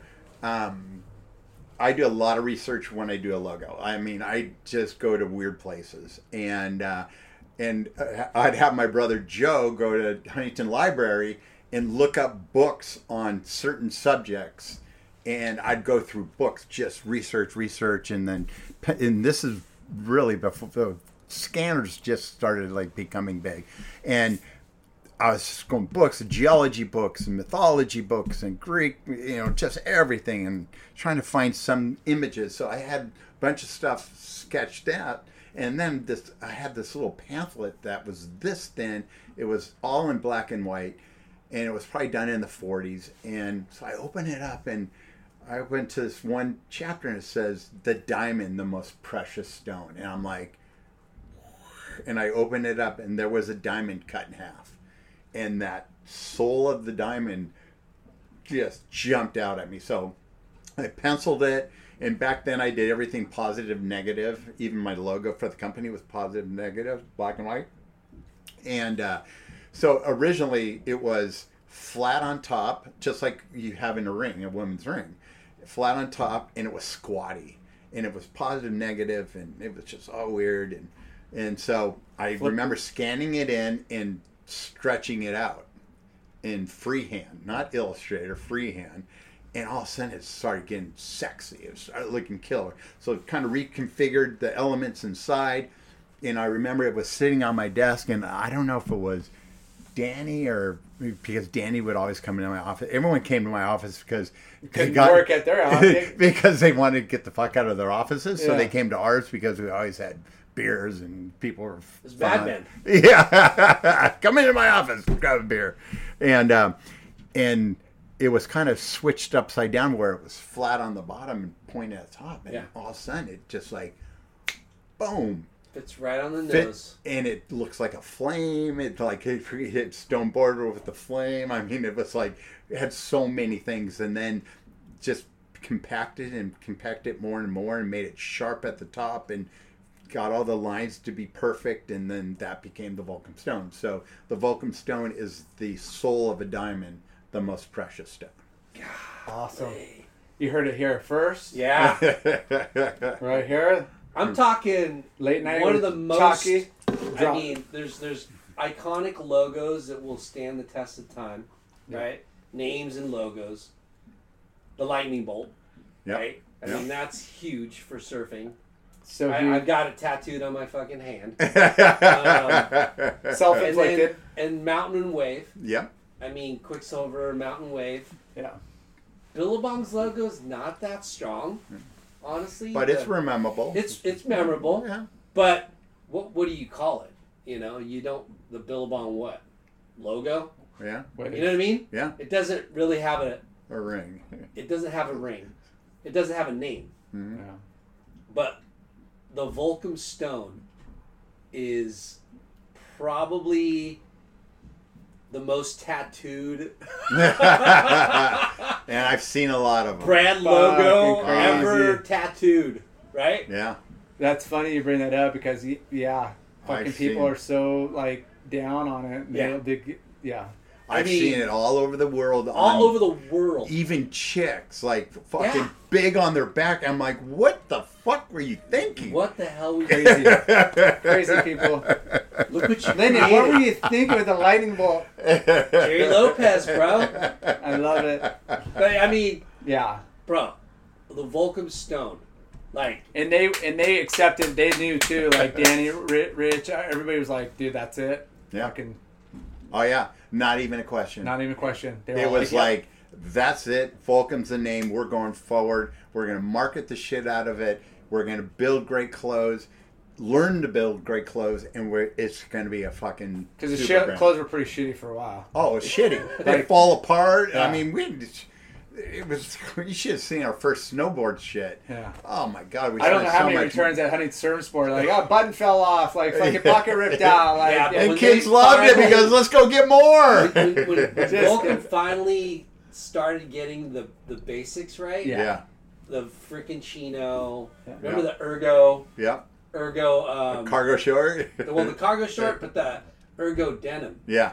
and all of a sudden, and where they placed the logo, Yeah. like in the Right fucking here. crotch, Yeah. yeah, in the inside knee, And the logo used to be right here on the tees. yeah, those little things that made Volcom just understated stand out. Yep. yeah, just the offset. And- like, And the phenomenal team that they put together well, that was it. in Yeah. all the different Yeah. disciplines I mean- of action sports, you're just like, holy shit. They Every team rider had a freaking gnarly deal too. Yeah. It was like they had a presence. everybody, they had the best of the best. Yeah. And it's crazy because, like, when you think about the humble beginnings of it, right? Like, you had Rich's bedroom. yeah, He had cinder blocks and a table, and that was his desk, and he had that even when he moved into the Quicksilver building. that's so bitchin'. That's so crazy too. How But You but nobody talks to you. Okay, so you're private partner because you got your own agency going. Rich left a cushy job at Quicksilver just to like start this. something. Like that's big risk. Big too. balls. Big balls. Yeah. You know? And out of every CEO that I met throughout any of the companies, Rich was the number one. He was the most dedicated, smartest. He had the tact. He had the intelligence. He had the strategy. He had everything. He surrounded himself with the best people and just rocked it. Yeah. And he just stayed true to his deal. True That's to so this. Yeah. True to this. True to this. Did you True come to up with that? Volcom. No, That was after you. that was that was Regan. But it just made sense to call it Yeah, out. So- he's treated to this. Yeah, it's incredible to see that accomplishment and how, you know, it's the show's not about Woolcock. No, but it's a But- success of a but- collective. But He's incredible. His dad, Yeah, you know, and Renee was always there as the mentor to help make the big decisions. yeah, and Quack And the Yeah. smart and decisions Bob that wouldn't McKnight, get. like Oh, have to have those teachers in your Oh, life yeah. to create, you know, to be able to like glean off of and Yeah. go, and then have you fucking there too. Yeah. it was pretty good. I remember being at a board meeting and we were doing like, I don't know, like 3 million or something, and we'd have special board meetings, and Danny was in the special one, and Danny's like, we're gonna be fucking 50 million in 2 years, and we're like 3 to 50. and I'm going Ambitious. we're just trying to get fucking posters out. We're just trying, I'm thinking I gotta please these I'm guys? the mechanics of it. I'm just like, and I'm thinking about what Rich, and we're like, yeah, right. Yeah. Lo and behold, fucking 50 million, like within almost 3. I mean, it was just like fucking ramped up, got the right people in production, and it just all worked out. And Danny was always the visionary. He always knew. It's like he had this crystal ball, and he still does. And like when I talk to him about certain things, it's just like, fuck, he has this talent of just like being the freaking Yoda, you know, just like it's pretty crazy. Mr. Miyagi. It is crazy. Mr. Miyagi, yeah. It's crazy how, you know, we're not college educated, but there's people that are highly successful that don't. Yeah. You know, aren't college educated. And it's neat to see that, you know. Yeah. It gives us hope. Yeah. Well, Danny's prime example. Yeah. But, you know, But he modeled. He learned at Quicksilver. Yeah. Because he was exposed to so many good people. Yeah. yeah. Like from across the world, and he learned. And I respected him because I saw him grow over the years as a businessman, and I was like, fuck. Yeah. Well, DK. you know, he's thrown in it, and he's observing, and he's like, well, this is happening because of this particular person, and you're overseeing all those different facets of what makes a company great. Marketing, design, athletes, this, that. He was right there the whole time. The whole time. And just sucking it in. Yeah. Yeah. Like you said, taking the blueprints. Yeah, he was. He modeled himself. He just... Yeah. Fucking great story. Yeah, yeah. We're not done yet. So Volcom, So, yeah. you're behind the scenes the whole fucking time. And And it was like there was a couple times when I was actually gonna let like my brother run my agency, and I was gonna go work at Volcom. Decided that wasn't the right thing to do at that right time, and there was all these times where I was gonna come in, but I always sat on the board and you know, coached and did everything, and Volcom was always in my building or across the street, so it was just like this thing that we had going, and over time, you know, McElroy went like this, and then Volcom was going like this, and then it was just solely I was just on the board and bringing the intelligence that I was learning from my clients and everything else into the fold. And at one point, I went over to Europe because I was going to take over Volcom Europe, and I got over there and I just saw how difficult business is to do business in France. Yeah. It's fucking backwards. And I'm just like, my kids, I brought the kids, looked at schools, and the kids were like, nah. what was backwards? They were heavily focused on like flagship stores and like niche like fashion. More the mechanics. Like to do business in France, like if I wanted to fire you, you get a year, you have a whole year until you're gone. The taxing, it was just, they make it really hard for anyone to do business. Yeah. And I just didn't want to have to do that, you know. So were you like almost set to do it? Oh, for sure. Yeah. I was going over, and like I got over there, and all the guys running Billabong and everyone else was like, "Fucking McElroy, come on!" Like they're like, "Come on!" Sucker. And then I'm like thinking, why do they want me to come over? So because they needed more Americans to come over. They needed the collective group of they wanted more of them to make their lives better, you know. You know, because I was picking up on, you know, if you're Australian, a lot of South Africans. I met with everyone. Went to so many Come join our misery. Yeah, Eviscerate with us. Yeah, and I'm like, and I came home and they're and you know, Rich and Renee, and they were like, we want your report. And I was having such a hard time writing the report about my trip. And you didn't want to bum them out, but you wanted to be honest. Like, dude, like, because I didn't. I felt that we. When was this? Was this after you sold? No.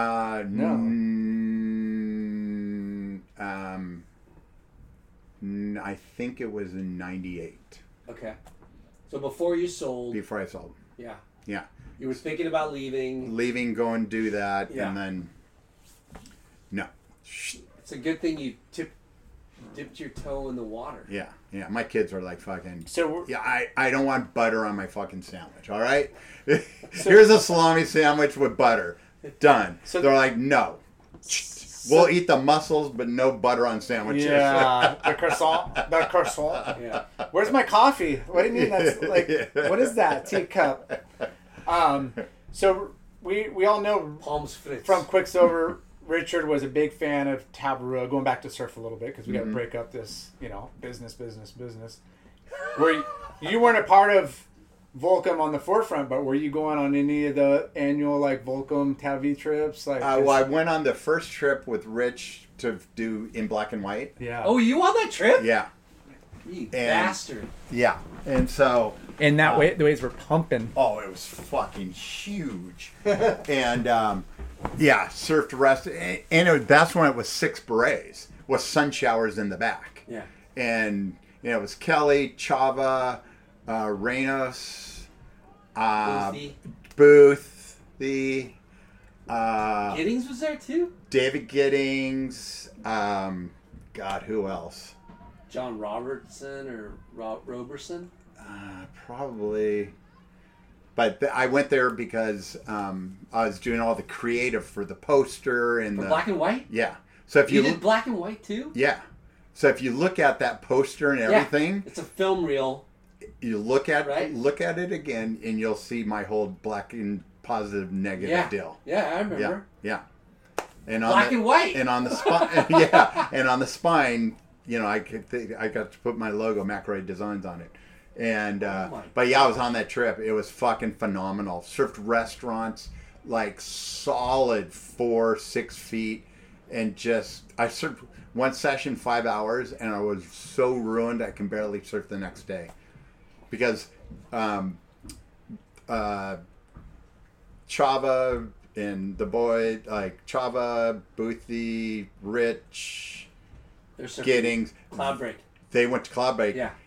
Kelly, myself, and a couple of the guys, we surfed restaurants. And the reason why is because I forget his name, who originally owned the island, or Tabarua, he goes, don't go to Cloudbreak because, what's it called? Restaurants. He goes, restaurants is going to be A+ in about 45 minutes. And I'm like, all right, 45 minutes. It was completely flawless. Wow. I mean, you're talking not one bad section. It was completely flawless. And those guys went out the Cloudbreak and scored. Great footage and whatever. And then we had a guy shooting at and that's where Kelly, you watched that. Restaurants was absolutely flawless. And I couldn't get out of the water. I surfed for 5 hours and fucking... So T-Mac was there with the goat. Yeah. Wow. And I heard nobody really surfed restaurants like that ever before. No, it was the best restaurants. Like not just best, but the way Kelly was floaters. And it was just cracking the lips. And it was 2 feet deep. Yeah. 2 feet. You and one other person or what? God, I forget his name, the owner. Not John Roseman? No, this was before him. The 2 original guys. Yeah. Australian dudes? No, they were from Hawaii. Okay. I think they were from Maui. God, I forget their name. They were so rad. The first thing they sat us down, they're like, don't worry about the reef, it's benign. And we're like, and then you paddle out at restaurants, you're like, yeah, right. The fan coral, that's not benign. Cloudbreak, you can bounce and not get that hurt, but restaurants, you bounce, you get sliced. You're filleted. Yeah, but Kelly was just doing these turns and barrels and floaters, and everyone was just blown away. It was poetry. He's a freak. He was a freak. Yeah. In a good way. Yeah, we all saw each other freaking getting barrels, and those guys were... What a fucking gnarly trip to be on. Yeah. Yeah. Epic. I would. Have you 15 feet Cloudbreak, and they're... Yeah. Psyching. I'm couldn't... Yeah, no thanks. I was so blown away. They're I saw Giddings come out of a barrel, and it's raccoon eyes. I'm like... And they're like... Yeah. What? That's right after Vulcan was right before Vulcan was formed, right? Yeah, right before.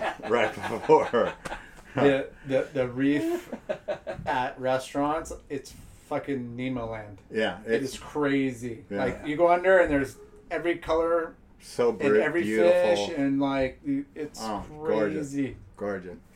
So So that was a little backtrack, but so over the years, Vulcan got big and got to the point where I left Foot Cone, went and worked at Vulcan for the first time for about a year. I wanted to retire after McElroy. I was like so crisp. Yeah. And Rich and I got together, and Rich was like, "Hey, come in. We can need some whatever."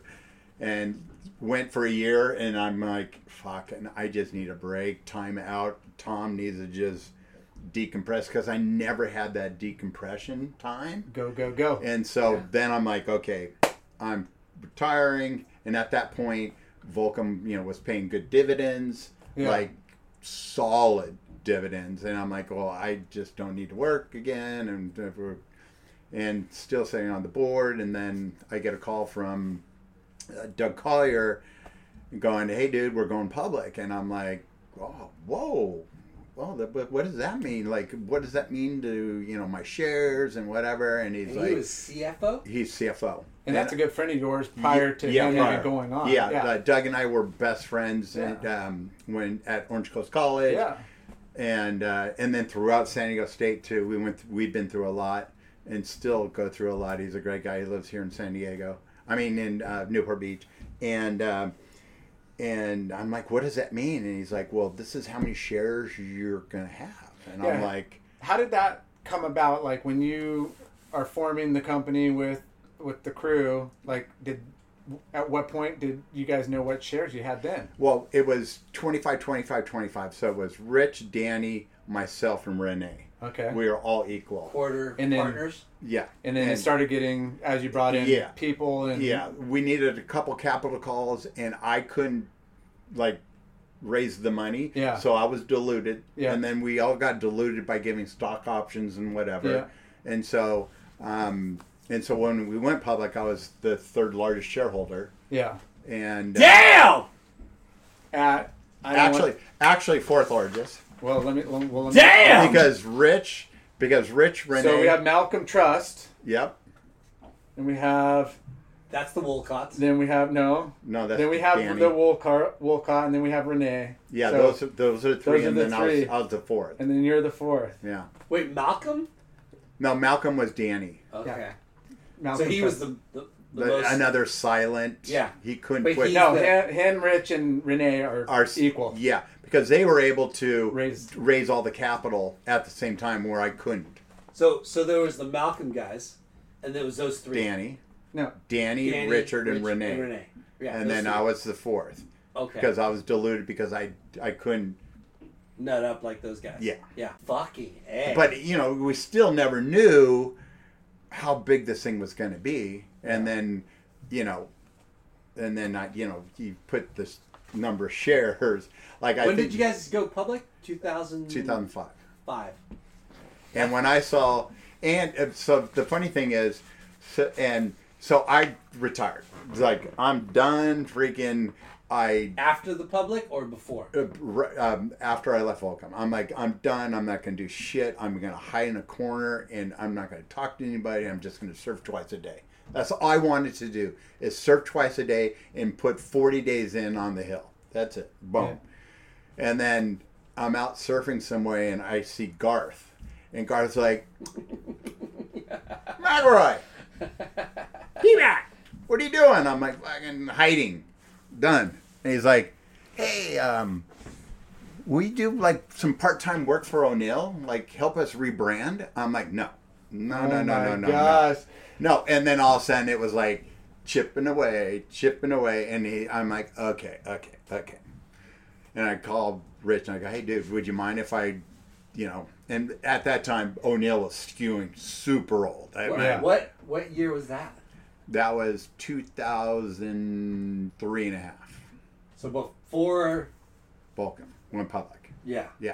So this motherfucker. So that was my motherfucker right here. That was my second job ever. I've had 2 jobs: Vision and O'Neill, and in between was fuck all. So Garth's like, dude, just come in, and Rich was cool with it and they're like, we want to be rebranded for, more youth oriented. We want the look different, and I'm like, okay, cool. Yeah. Okay, I'll do it. Rich is cool with it, whatever. So I go in, and it's Kelly Gibson, who I surfed against, back in the day. Yeah, back in the day. And we had kind of like this little run-in, and he wanted to fight and whatever, and Ian stepped No way! Yeah. Of course. Back in the day? Back in the day. That's awesome. Well, he doesn't remember. I do. I remember. Yeah, he's like, hey, I did that in every heat. It was at Black's, and he had the heat, wind, and wave, and I freaking pedaled up and faded him a little bit and made him not get the best position on the wave. Like, everyone would fucking do it. It was a tactic. It's a contest. It's a tactic. Yeah, I do that. And Ian said that was the best fucking thing I've ever seen, and I'm like, you taught it, so don't worry about it. And so Kelly too, he got pissed, and then, so I meet with Kelly for the first time since then, after, and I go, Kelly, do you remember? And he's like, I don't even remember. I'm like, okay, we're cool. So they hired me to rebrand O'Neill, and it was supposed to be for 6 months, part-time, and once I dug into it, it was full-time, and it was a great gig. Yeah. It was O'Neill is such great for money, or just for you to get back on the horse and be inspired again. Yeah, because I loved rebranding brands. Yeah. That was like my forte. I love that. I love bringing companies together. Like the sales wasn't talking to design. I mean, it was just fragmented. Nobody knew what their mission statement was, and I interviewed like 20 people, and I did I'm like, okay, so I put a whole. You're like doing more than design. Yeah, at this marketing. This time was 100% brand strategy, because once I got more out of creative, I got more into strategy, and that was exciting to me. Like you were just there you were hired to rebrand the company. But you reworked it. Yeah, but they had really good designers in-house, and I loved that. So it wasn't like we had to go hire outside. Their in-house graphic design was amazing. And so I'm like, oh, this is cool. They have great designers. So they just need some strategy and some brand messaging building, and the company needs to come together. Yeah. And so it took about 6 months of that whole process, and I'm like, okay, Kelly, here it is, present it. And Kelly's like, no, you're presenting it. And I'm like, all right. So I presented the whole brand strategy, and at that point I'm like, fucking, I think I'm going to be working here longer. So I worked there for another year, and then they're like, will you become our marketing director, senior vice president of marketing? I'm like, fuck, but I really love being over here with the creatives and not so much in marketing. And Kelly's like, dude, the money. And I'm like, okay, I'll do it. And all of a sudden I'm like freaking, doing spreadsheets. They had a great crew, and great crew. Like Garth, you're in. Garth and the crew was amazing. Yeah. They had great. And you're like, money and this is not so bad. Yeah, and it was perfect. 6 months turned into what? It was 6 months turned into the day we went public. So I worked until we went public. 2003 to 2005. Okay. And then a couple days before we went public, like, people were coming in with a prospectus, probably what you have, and they went, dude, why are you working? Like, and I'm like, I love it here. It's going to be cool and whatever. And Kelly's like, dude, you're out of here. Yeah. Everybody, Steve Ward, you're out of here. Like, Rick Petrie, you're gone. Everyone's like, Garth is like, what are you doing? And I'm like, no, I love the brand, and I'm going to help out. And then, that morning when VLCM was on the ticker tape, and I just saw where it was priced and everything, and, calculate. I'm like, and I call Kelly. I'm like, dude, I need a week to understand what just happened. And he's like, bro, don't worry about it. Take as long as you want.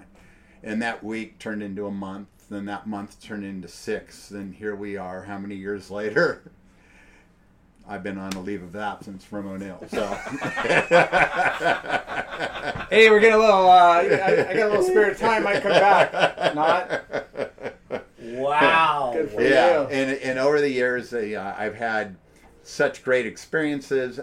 When I actually retired, I got rid of my cell phone for 6 months, and I went completely dormant. And then I started investing and doing a bunch of different things, and some worked out, some didn't. And some life changes through divorce, and now I can sit here and just go, you know what, I got married again April 4th of last year, so coming up on my 1-year anniversary, to an unbelievable girl, and we opened a restaurant 40 days ago in the midst of COVID, and Congrats. It's called Hermosa Taqueria, and fucking cranking. Nice. And life is good, and just we're sitting on the boat. The house is right up the Hey, street. it's not a boat. It's a fucking yacht. Yeah. Thank you. The surfer's right over there. Yeah. And life is good, and just being able to sit down with you two fucks is pretty awesome.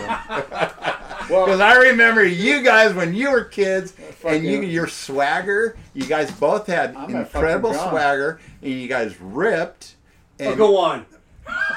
No, personally, because I always looked at kids coming up behind. Yeah. And I always hoped for the best.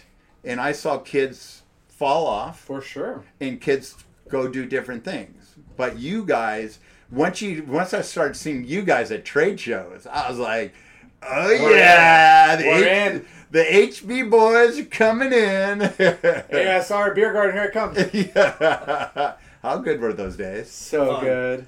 So Welcome. good. A lot of good days. Killed a lot of brain cells back in the day. You talk about investments and stuff over the years, and some made out and some not. You built an incredible home in Laguna that was in Architectural Digest. And you bought a lot, you hired a famous architect, that. What I'm getting at is you had this knack for design, which is going on T-shirts and ads, but you also had it translated to something else. Yeah, translated I love architecture. Love architecture. Yeah, translated over to the architecture side, and I love to surf. I love architecture. Will I be a millionaire? yeah, someday. But obviously that's a whole big undertaking to 6 build, years. build a house. It took 6 years to build? Yep. Fuck. That's crazy. That house was badass. How long has this one taken so far? It's been 20 months of building and another 8 months of design and permitting. Yeah. When is July. This year, July. Dang. Yeah. So not as long. Not as long. That house was freaking gnarly. Did you learn a lot? Yes. Pros and cons from yeah. Right? Oh yeah. Yeah, I can cut corners here because I know how to make decisions, and I have a great builder too, Chris Gallo. He's just freaking on fire, and nice. And we just look like this, and we're like, boom, decision made, done. Yeah. And we have the same sensibilities. We just it's not like, oh, I need to go think about it overnight. Fuck that. Let's make the decision now and fucking live with it. Yeah. Boom. Streamline. That's awesome. That's the way it should be. Yeah. But you, talking about being in retirement, you're not really fully retired because you're giving back and mentoring, right? Yeah. Been mentoring for the last 15 years at Newport Harbor. Yes. And then I've been mentoring for 11 years at San Diego State, and I sit on the board at SDSU. I sit on the athletics committee at SDSU, and I'm on the committee right now to pick an ad agency to rebrand San Diego State. Wow. And I'm the only non-faculty member on that committee, which is pretty funny. Yeah, right? Yeah. Is it cool to see the new generation of kids come through? They're just, kind of love of life. I guess they're non-experience, but It's you know, cool. like what do they like? Yeah. Well, they just want they want to be not nurtured, but they want to learn what it takes to get to the next level. Yeah. You know, they want to learn and they're thirsting for it. And over the last couple of years, you know, there's been so much crap with COVID and like politics and like, I mean, everybody's just in this whirlwind of just bullshit. Yeah. And once we get, I think the vacuum is going to be sucked out over the, you know, hopefully within the next year, 2 years, whatever, where everything can kind of mellow out and just like go back to normal and whatever the new norm is, because people right now are just knee-jerk reacting over everything. And I saw it at San Diego State. Yeah. You know, like some campaigns they came out with, I'm like, you're offending people. You know, you don't need to jump on that bandwagon. Because San Diego State's about like, you know, when I went there, it was freaking rad. It was, and so many entrepreneurs came from San Diego State. The guy who started Costco, Wahoo's, Rubio's. I mean, you just go through the list of entrepreneurs that came from there, and because it was such a free campus, and I don't want the school to lose that, and I preach that at board meetings and whatever. It's like, you know, it's like let the normal kids in, because the average GPA right now is like a 3.839. Wow. I got in with a 3.2. Yeah. You know, in a heartbeat. And they're like, okay, you're in. It's so hard for kids right now, and it's scary and expensive. And it's expensive. Yeah. Yeah, as you're going to really find out here real soon. Yeah. So, but yeah, mentoring kids, I spend probably 10 hours a week talking to kids. Cool. That's awesome. And I love it. Yeah. I wish my kids listened to me. Love you, Colin and Tucker. I have one son in New York who's a artist, and he's been there for close to 10 years. And my other son lives here in Newport, doing marketing for Insta Jungle and in Hermosa and my wife's company, Union Market.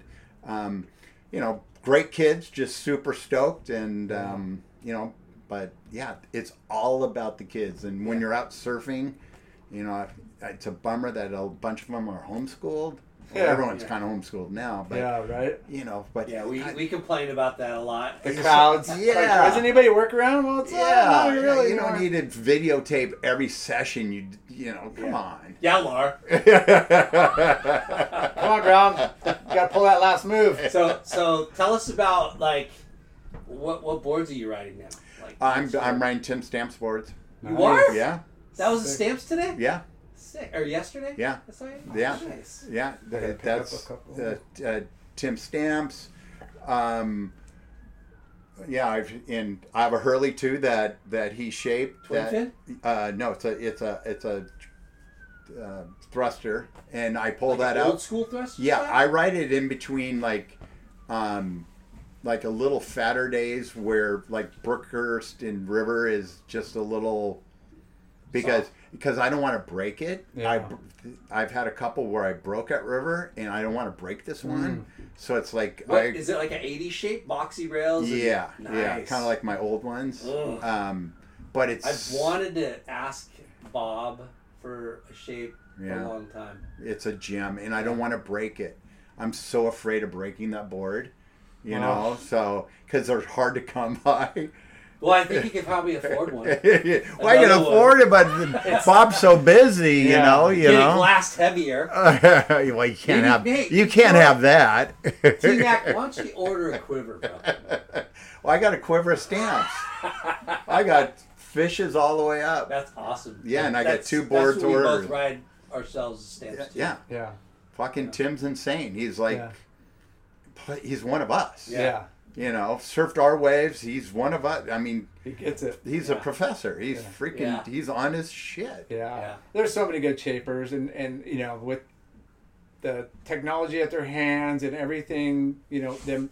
I mean, all the shapers have been shaping for freaking forever, and now you got this new generation of surfers. I wouldn't say new, but like I see Shea Lopez and like Aaron Cormican, and then you got like Justin Bennett that does chemistry. All guys like my age that like have been shaping for a long time, and you think they're Groms, and it's like, wait, they've been shaping for 5, 10, 20 years. You're like, holy crap, like we're getting old.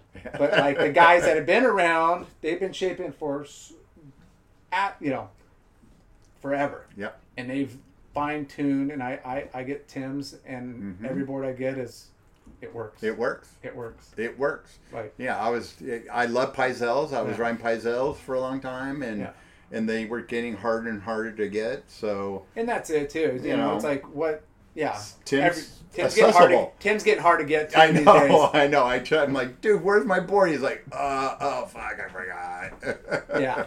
I think all shapers are kind of bombarded right now, right? Yeah. They all have a lot of work, which is great, and that's what we talk about. The silver lining with this, COVID is, a lot more people participating, a lot of people, like put more time in the water, and it makes it crowded, but it's good for our industry and good for the business and the sport, and we want to keep keep the shapers shaping, surf shops open, brands emerging, reps making money. Reps making money, decent wage, killing it. So obviously you're one of the most prolific entrepreneurs that we've talked to. What is some sage advice that you would like to pass along? Well, I think the biggest thing that I preach is luck is by design, not default. Like, shit's not going to happen if you don't kind of put energy into it. Yeah, of course. My whole life, everyone's like, fucking McElroy, you're so fucking lucky. I'm like, fuck you. Yeah. Why am I lucky? I had to work my fucking ass off. Yeah. And I look back and I go, I've been super passionate about what I've done and what I'm doing and what I want to do. I take risk. And, and it goes back to fucking going over the ledge on your biggest wave when you're a kid. Yeah. That risk. Fuck, am I going to make it? Whatever. I did it in business. I fucking put all my chips on the table. I could have been ruined several times, lost everything, but it paid off. I surround myself with really, really good people. Like, fuck, surround yourself with the best people, and they flourish and you flourish. Yep. And the last thing is believe in yourself. Like, you gotta fucking believe in yourself. You gotta have that confidence that, and I think that's the hardest thing for me is just like, fuck, can I do it? Like, should I, and then you listen to your gut, and then you're listening to other people, and you're like, have the confidence, know your shit, and just fucking believe in yourself. Yeah. And I think if you have those 4 things, then luck is by design. It's not a default. Yeah. It's not like not going to just happen. Yeah. You got to like do it. You got to make it happen. Yeah. And so that's probably what I preach the most. Yeah. Right there. That's awesome. Yeah. I think when you're really passionate about something, you might take some risks that you're kind of naive and kind of blindsided just because you're so invested. But at the end of the day, you're usually going to do whatever it takes to succeed anyways. Yep. And overcome some of those hurdles or those decisions because you're just like, this is what, you're in, you're invested.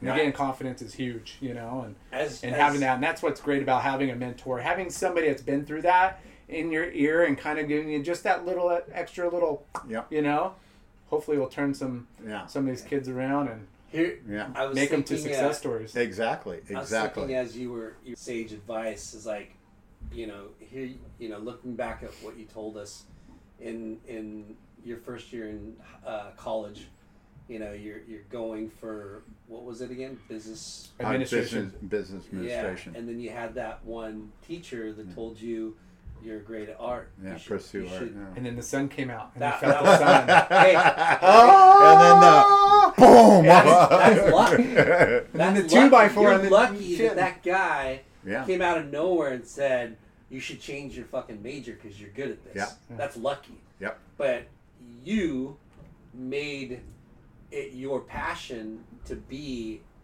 a graphic artist, a marketing guy, and took that ball and ran with it. Exactly. You were lucky to get that idea popped into your head, but you took it and worked hard at that craft Yep. And there you go. Yeah. Right? And you were lucky that you're surfing somewhere on Southside and the guy says, come in and interview. And you got that job. That's amazing, right? Yeah. And you were unlucky that it was only $650. Yeah. But it made you work and start freelancing, and you're like, holy shit, I can do it. I can do this. And you believed in yourself that you could do it. Yep. Right? Yep. And then all of a sudden, here you are owning your own screen printing marketing company, right? Yeah. Crazy. More Mac. And unlucky, this guy turned out to be a douchebag, and all of a sudden you had fucking kook. Declare bankruptcy. PK, baby. Chapter 7. Chapter 7. And that's what we like to highlight, is because everybody's like, oh, the guy that created the Volcom Stone is a fucking millionaire, like, just how lucky it is to draw a thing. No, you fucking paid your dues. Over and highs and lows and major lows, and major lows and long hours and working and doing and grinding, and that's what we like to highlight, because it's like, nothing's handed to. I wouldn't say nothing's handed to not anybody, because there's a lot of fortunate kids. Yeah, there's a lot of people with very great circumstances, but more often than not, it's somebody that just stuck to it, grinded it out, highs and lows, and weathered through. Exactly. So recapping, then boom, from that to starting your own marketing firm or advertising marketing firm, and working for the brands that you loved, and then creating a business and reaching unendemic Activision, Xbox, and then throwing it like, you want to get more business, and then this company, acquires the fifth biggest marketing firm in the world, wants to buy you, and you're not even doing, you weren't even, that wasn't your motive, but then it happened, and all along Volcom is becoming this thing that we kind of glazed over, but you were one of the founders of Volcom, and then fireworks exploded in 2005. Fuck yeah, fuck 2005, it fucking, the world just exploded for you. And you tried to retire. Please tell me, hang on to some shares, so that second time around you got paid out again. Okay, I mean, lightning doesn't strike twice. And boom, you worked for O'Neill. That was supposed to be 6 months, and then all of a sudden it turned into year and a half. 2 years, maybe. Yeah, great time. Yeah, great people working for Kelly Gibson, awesome Garth, Rick Petrie, all the boys. And then you finally retired, kind of, right? Oh, he's retired. Kind of. Or are you tired? Now I'm fucking slinging tacos. I worked last night, man. I'm the best busboy, chip guy, bartender. Hey, I like my margaritas with salt on the rocks, really stuff. Yeah, we're gonna go there. Shit, we need to plan a little voyage up there. Yeah, it's the food that. Hey. So it's all like family recipes from the chef, and guess who's one of our chefs? Peter Kwok, Danny's son. No way. Yep. Awesome. So it's called what? Hermosa Taqueria in Tustin. Okay.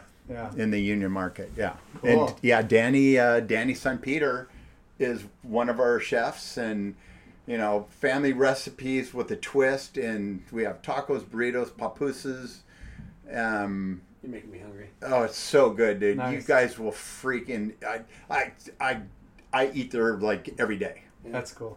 And sometimes I can walk across the way and get a hamburger or whatever. I'm like, fuck no, this is like the goods. It's I could eat Mexican every day. It's so good. Well, shoot, yeah, man. It's sunset time. Oh, it's sunset. 3-hour tour is over. Yeah. Guess how long it's been? How long? 3 hours and 26 minutes. Are you fucking shitting me? Yeah.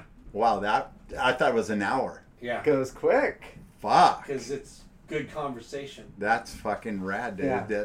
This is good stuff. This is Yeah. long story form right here. We just like to not rush. We like side stories. We Yeah. like to hear the meat and potatoes Yeah. of our guests. And Yeah. man, I'm full after listening to you.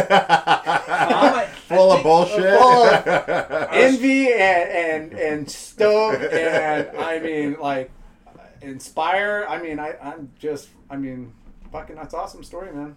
Loved it. Good Yeah. peeps, man. I was trying to think like the first time I reached out to you and we talked about it in the water, like I think almost like a year ago. Was it a year? Maybe even more, right? I don't. Because we've only been doing the show for like this is our second year. March is our second year. 2 years. Yeah. Hey, 2 years to the Chalky Podcast. Over 100 episodes. This show's not about us. It's about. Do you go by Thomas too or no? Tom. Thom. Thom. Yeah. Yeah. Thom. Thom. I know. Thom, your order's up. Hey. I walk up. I have a friend named Tim. I go, Thim. I call him Thim. He's over with Aaron and D Nice. All right. This has been an amazing journey through Thom, T-Mac, McElroy. Hey, and we'll Holy shit. we'll come and supply the Ashlands and come party here anytime you need us. Anytime. Bring the families on. We'll go for a cruise. It's Fudge. so rad. Bro. Dude. Like Sick. in the next couple weeks, because there's whales and dolphin out there. That's rad. Well, When? I got on speed Tell us dial when. now. Let's do it next week. No, I'm in He's Hawaii. going to be in Hawaii. Let me Let's do I gotta like pee. Yeah. April something. Mid-April. Mid-April? Mid-April. Okay. All right. When it gets All a little right. warmer. Peace out, Thom. Peace out. No, piss out. Peace out.